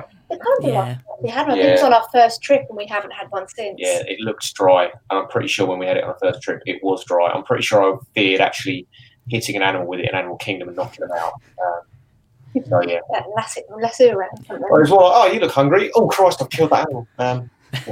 Do not feed the animals. The only one that looks good is the jalapeno stuffed cheese pretzel. Yeah, see, I can't have jalapeno spicy. I'm not a fan of Yeah. jalapenos. I've Don't got mind stomach spice. condition, so I was going to say stomach condition means spicy stuff for me is a massive no-go unless my lovely wife is carrying around a stash of my medication to stop me from being ill. Okay, question 4. Favourite transportation mode in Walt Disney World? Monorail. Monorail. Who doesn't love monorail? It's quite People who are about to fall out the doors of a broken monorail, I don't know. It's just an extra ride, isn't it? You just got to hold on. It's genuinely an extra ride. There's no way around it. No. It'd be nice when they can replace the actual monorail. Sort of be With good. new ones. Yeah. Yeah. Yeah, they need a bit of Don't get rid of it. Yeah. I haven't done the Skyliner yet. I think I'd love to do the Skyliner. Yeah, I think we reserve judgment until we've been able to try it. So But as Riviera owners, I can't wait to actually have to use it because it's from our BBC resort. So, Yeah. Skyliner is awesome. We Oh. did that. No, you did. No. We did that competition. So we did a race on our last trip. We went from Epcot to Hollywood Studios, and you did the friendship boat, and I did the Skyliner. ooh, And it was He about won. I won about a few minutes to spare. wow. sounds like a challenge To be- issue. To be fair, the boat was right there. Originally, I'd planned to walk. I see, right. So actually walking might have been quicker, but we'll never know. No, we'll Try try that that next time. Okay. Question 5. Favourite table service restaurant? Oh. Table service.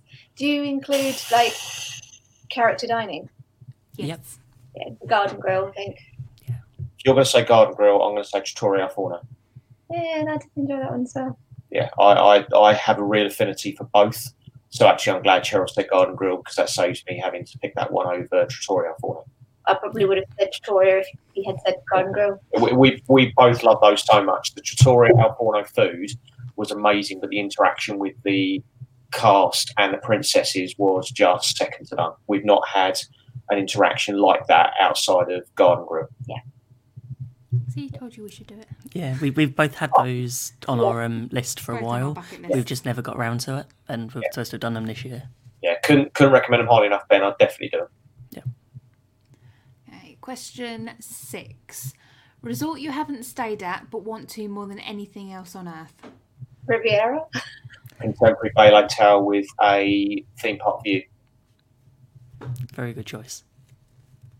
I just went for Rocky Resort. Yeah, I mean, we'd love to go to Riviera, but we're going to. But for me, the opportunity to sit there and watch the fireworks from Bay Lake Tower with a theme park view and have the music playing on in the room, not have to worry about anybody with iPads, is a real plus for me. Yeah. It'd be quite nice when fireworks come back. They'll hopefully be socially distanced. Yeah. And so you don't have to stand next to one another too much. Yeah. But I like standing next to you. You'll do. Okay. Question 7. Favourite car park? Car park. As in the theme park? Car park. Any Walt Disney World? Typhoon Lagoon. I quite like Disney Springs because it's multi-story, because it's covered over. So when you get back in the car, it's not hot. I like the Typhoon Lagoon because the minute you get into Typhoon Lagoon's entranceway, you feel like it's been themed already. And I think the best experience we had of that was H2O Glow Nights. Yeah. That's when I thought this feels like the theming starts before the park. So, yeah. Yeah, we've not experienced many car parks because we haven't driven out there yet. So. I mean, driving is something which we only tried a few years back because we wanted to go outside and do a little bit more. And it's kind of that ever challenging decision of, do you need to hire a car or do you not? But the year we did hire the car direct from Sanford, we were in Disney by 3:15. Oh wow! Nice. After landing with TUI, we were premium economy, so we got straight off the plane. I think we were 6th in line through immigration. It was straight out into a car, and yeah, we didn't break speed limits. We didn't go over the top. We were in Disney though by 3:15 in our room, and we were unpacked and ready to go to the theme park by 3:45. Nice. Yeah, we've sort of decided for a car sort of this year because of COVID. We thought we didn't really want to do the Magical Express. We weren't sure what was going to be running, whether buses to the parks and things. It's the idea of having to wait even longer for the buses that are opening and closing. Yeah. I mean, even the year that we hired the car from the car care centre. Car care centre, which is really good. That is really good as well. So if you're thinking I only need a car for Park My Stay, that's a great option because you can pick it up in one place and drop it off elsewhere. Sort of like pick it up at the Swan and drop it off at the car care. But they also, if you are hiring from the car care centre, they actually do an express shuttle service from your resort to the car care centre every hour.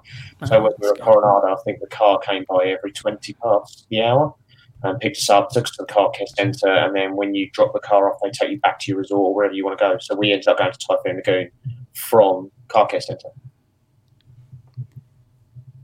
Nice.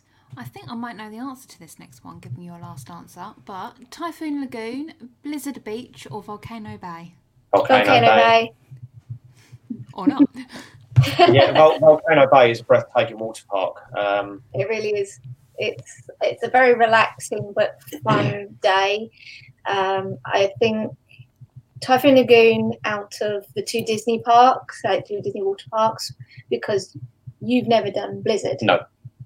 So we can't really compare it. But previously, when I've been to Blizzard Beach, I don't know, just the world didn't seem like there was enough to do, and they need to do more in the park. I think I'd probably say I'm slightly torn between Volcano Bay daytime and H2O Glow Nights at Typhoon Lagoon. You can't keep choosing I can keep choosing them because H2O Glow Nights was absolutely amazing for what we paid for that and the entertainment we got and how good it was. Yeah. If somebody said to me, you can go to Volcano Bay for $50 each or go to H2O Glow Nights for less for $50 each, I'd snatch their hand off for H2O at Typhoon Lagoon every single time.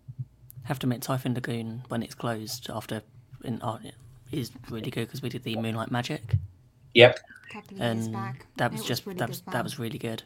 Yeah. Because we're not really water park people. It's just, to me, I'd rather go and spend time at the pool. Yeah. Yeah, I mean, we don't really use the resort pools, do we? We tend to go more to the actual water parks, but we aren't really water park people. We set a day aside for it to say we've done one. But we'll only do like the equivalent of half a day. Yeah. and it'll be followed up by going to the shopping outlets or maybe half a park day Disney Springs. We'll try and mix it in with something else, and we keep an eye on the weather while we're out there to see whether we need to change anything around at the same time. Yeah, it's always good to put the rest day, and that's normally what our water park day was. Yeah. When we did them. Yeah, it's true. Okay. Question 9. Galaxy's Edge or Diagon Alley? Diagon Alley.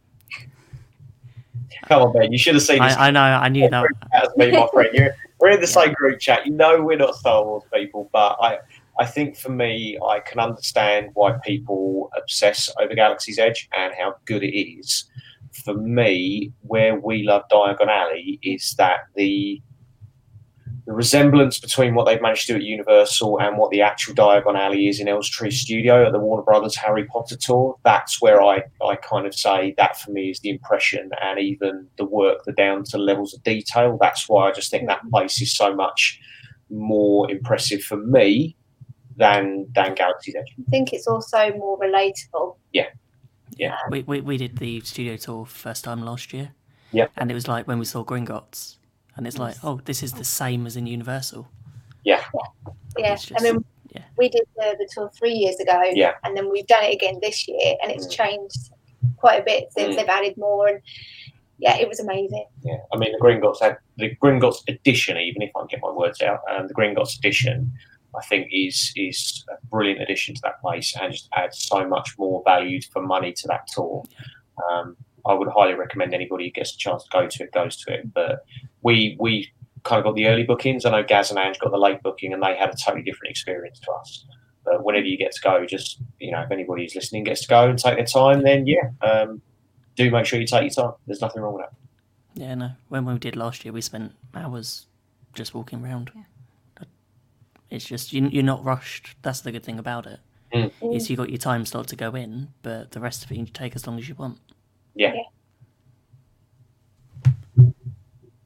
Question 10. Early morning or late night park visit? Early morning. Early morning, yeah. I was going to say, in normal circumstances, Cheryl and I are both very early risers for our jobs. Obviously, that's a little bit different at the minute because I'm laying in bed till 8:30 each morning. But we tend to find that we are easier to get up earlier in Florida, get a little bit of the cooler weather when it's cooler in the morning. And then we'll go back to our hotel room, won't we? Yeah, we tend to have a siesta, whether that's a case of go back for shower, freshen up, change, or just go back for a snooze. And we'll stay a little bit later in the parks, but we're never really the last people out of the parks. It's just not. We prefer to be first people in the parks and last people out. Yeah, put that jet lag to good use. Yes, especially the first few days. Yeah. Yes, it's been known for me to wake up at 3 a.m. at one point. Yeah, we did it. Despite staying up till 11 the night before, I'm terrible because I think one of the years, because my job involves me travelling up and down the UK, and I have to sometimes be up here at 4 a.m. And I think just before we went a couple of years back, I'd had to go to Wales. So the day before, I was up at about 4 a.m. And it took me right into Florida. And I was like, oh, great, I'm up at a ridiculous hour. For me, it's travel day. I'm so excited on travel day. When we went in June 2019, I was up at 4 o'clock in the morning, ready to watch the planes kind of land. Yeah, I really loved her that day. Yeah, I mean, I was a joy that day. Not only was I super excited, but I was full of cold. So we had an interesting experience last year, because we went on the week that the clocks change in the US.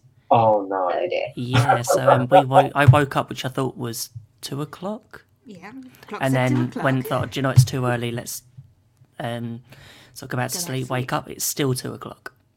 An hour later, because obviously the hour had gone back.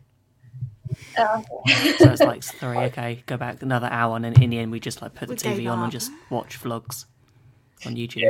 Yeah. I mean, it's for me. I love the fact that when you're up that time in the morning, you can watch American telly. And for me, it's the American adverts and it's the health insurance adverts. I mean, that's a whole conversation for another time, but they're what helps me get through the day. Dan Newlin, he just gets people money. For me, it's the adverts when you're watching the program, and then you have this, all of a sudden, they're trying to sell their cars, their vehicles, their trucks. There's always a dog. Oh yeah, the Bill Sykes dog. Claremont of Orlando. That's it, Claremont of Orlando. The little Bill Sykes dog. Yeah, little Bill Sykes dog. And yeah, it's just the fact that, you know, that you're more interested in the dog than you are actually the car. Yeah. See, for me, it's the drug adverts. I just love the list of side effects, including death. Yeah, you may die, you may suffer arm loss, your face may melt into a pile of wax, you may lose all your facial hair, you might just lose an armpit. Like it's the funny thing. Your kneecaps may turn inside out. You know, what other health warnings can you have as part of these? We've got a couple of friends from the US that are like, honestly, you just can't pay attention to them because otherwise you'll never take anything. I wonder what the COVID vaccine is going to be like. There's going to be like an advert for it, and it's going to go on for. There will be. Be half an hour. But... reeling off the side effects from this drug, you might actually get COVID. Anyway. Moving on quickly. Question 11. Keep the magic or backstage detail? Keep the magic. Keep the magic.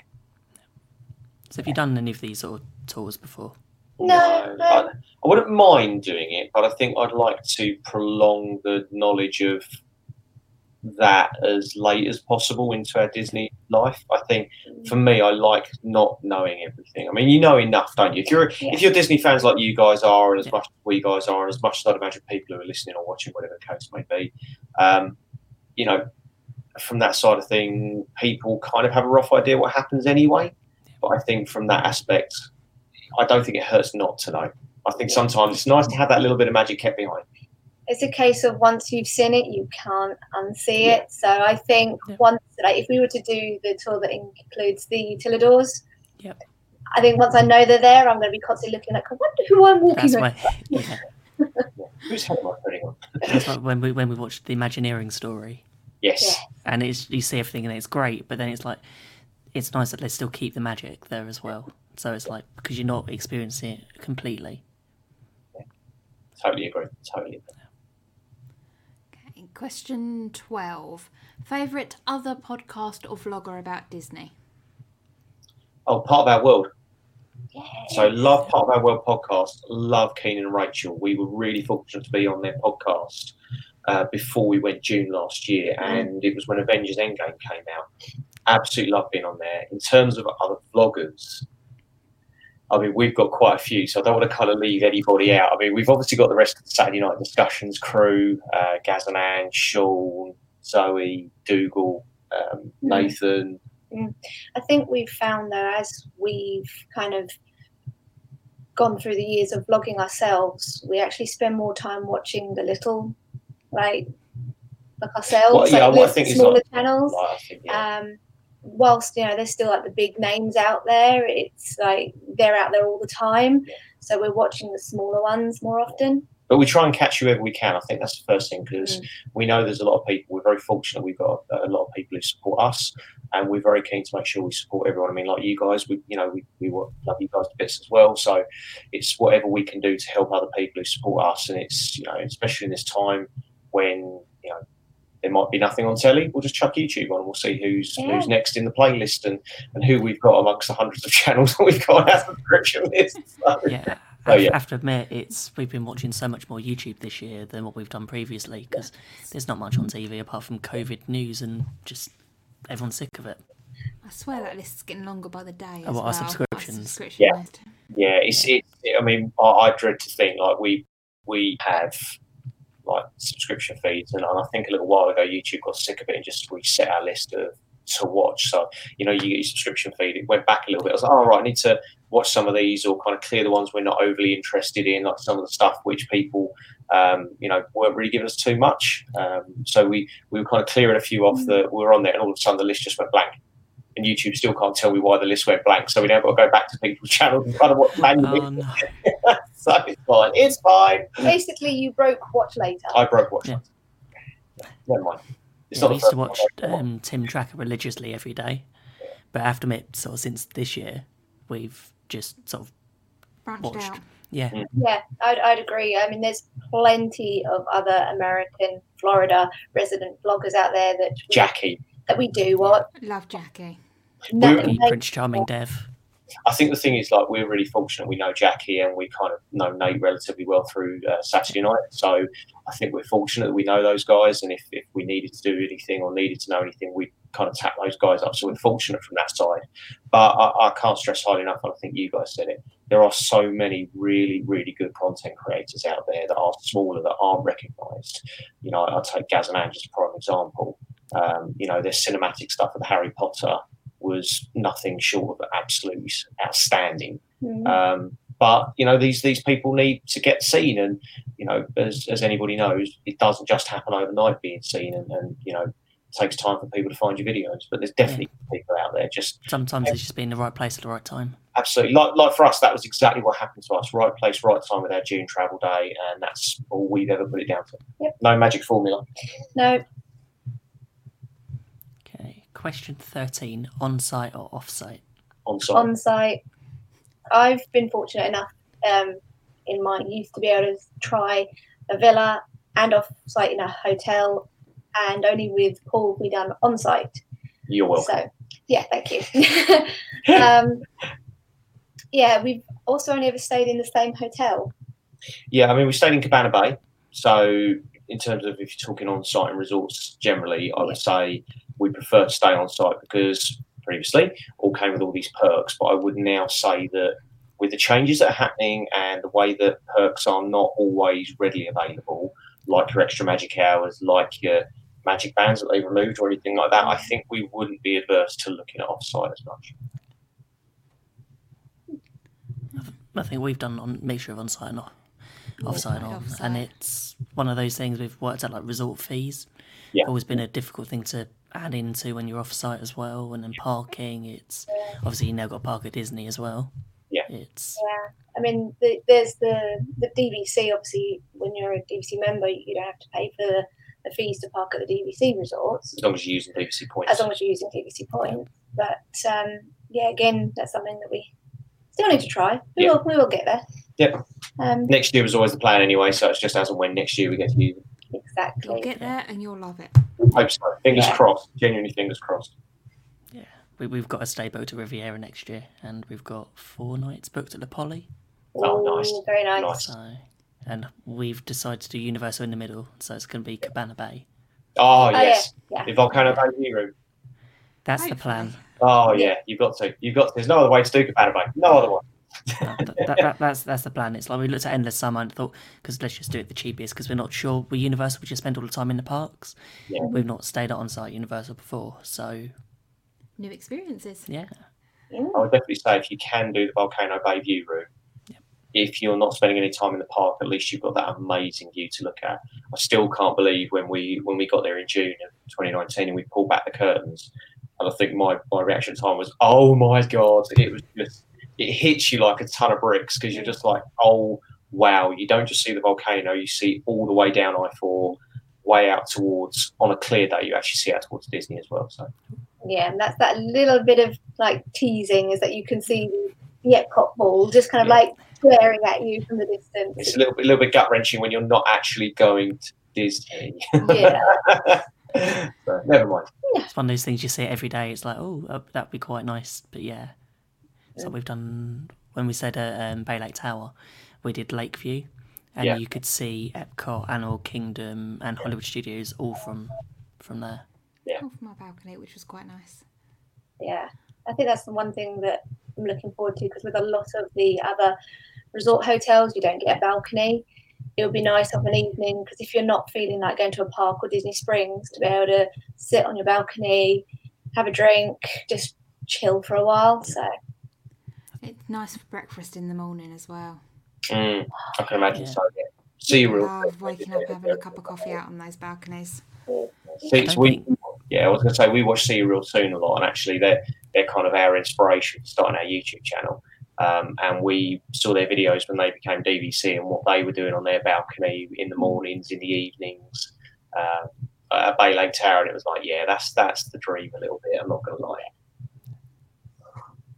I don't think there's any sort of rooms on DVC that haven't got balconies. Yeah. Yeah. Even the tower studio rooms at DVC have got a small, like, metre square area that they call a balcony. So. If I can stand out there, I will. Yes. Oh, look at that wonderful car park. I'll stand there with my bowl of cereal. It's kind of like, I will enjoy this. Oh no, I dropped the cereal over the side. And it's fallen on someone's head. Yes. Never mind. Sorry, down there. Okay, and the last question.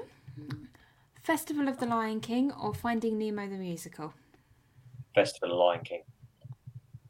Yeah, I'm going to go for Festival of Lion King. We haven't seen it for a few years. No, but I still get emotional at Festival of Lion King. Yeah. I just can't see me getting emotional at Nemo. No. Don't think we've seen Nemo, have we? We've seen enough to know. Yeah. We've done Nemo twice, and Festival of Lion King's always been sort of our favourite.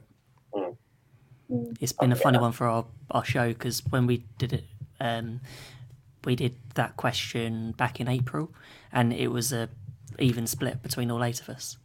Really? Yeah. 4-4. Wow. Okay. Yeah. No, I mean, I've got to be honest. Kind of, I've seen enough about the Nemo show to know it's not massive interest for me. But Festival of Lion King again. Yeah, I'm trying to think about other shows that are in the other parks, because I would probably put other shows above those two. Yeah. But that's not the point of this, Cheryl. I know. You can't answer that. I know I can't. You can't just change the question you've been asked. I know. No, I won't let you. What one would you put above Festival of the Lion King? What would I put? Yeah. I've enjoyed the Frozen sing-along. Yes. Yeah. Yeah. So Blame Nathan Slater. yeah, we blame Nathan for that. The man child. What other ones there are? Because there aren't any in the. There's none in the Magic Kingdom, is there? There's no show. Not unless you include Philomagic, which isn't really a stage show. Really. No, it's actually a Or stage show. Monsters Inc. Laugh Floor, maybe. Yeah, I mean, it's not terrible. I mean, that's very much on the spot, but it's not, again, real kind of out front actors, is it, to be honest? And then we've got the, I think it's Mickey's Friendship Fair, which is out on the front. Yeah, Castle Show. The Castle Show. Wouldn't say Beauty and the Beast. Indiana Jones Stunt Action Show, I don't think It's not really. would top those. But no, I think Cheryl's, for me, Lion King, I think, is out of those two. But Frozen Sing Along is just as good entertainment.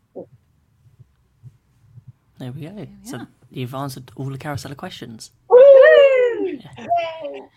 So Now you can go back and listen to everybody else's answers. No, well, that's the thing. I'm going to go back now. I'm going to start listening at Nathan's, Zoe's, Gaz and Andrew's. Yeah. So where can our listeners find you on sort of your social medias and YouTube? All right. Should we start with us then? Yes. So if you want to find us on YouTube, we are That UK Disney Couple. If you want to find us on Instagram, Cheryl runs that, which is That UK Disney Couple. You can find us on Facebook, which is also That UK Disney Couple, and an email if you really choose to go through that route, which is actually preferable for some people. It's That UK Disney Couple @gmail.com. Failing that, we do have a second channel, which is Paul and Cheryl The Savage Life. That does have some stuff on it, which is non-Disney, but you can always, as Ben and Becca very kindly said at the start, you can find us every Saturday night at 8 o'clock on the car crash that is Saturday Night Discussions. And hopefully one day we'll get these guys on as our guests. But yeah, no, it's that's where people can find us. Yeah. Oh, brilliant. Brilliant. There we go. Thank you very much.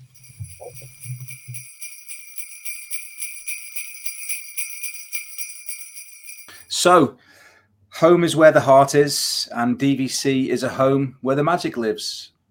Hearing that most desired greeting of a sincere welcome home at DVC has stirred some once dormant feelings and silenced the moans.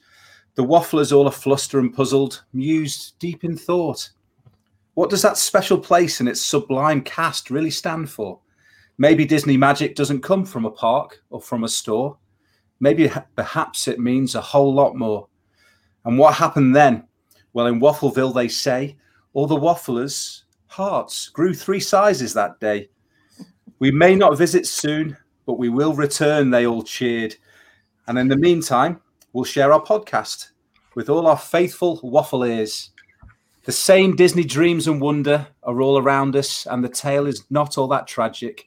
We've got each other, we've got YouTube, and there's always Here with the Magic.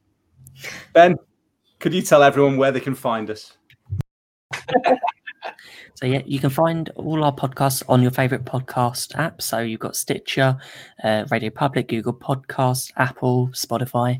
And also you can find us on our YouTube channel, The Great British Mickey Waffle, which you're probably watching this on right now. And also you can find us all on social media, Facebook, Instagram and Twitter at GB Mickey Waffle. Cool. Thanks, Ben.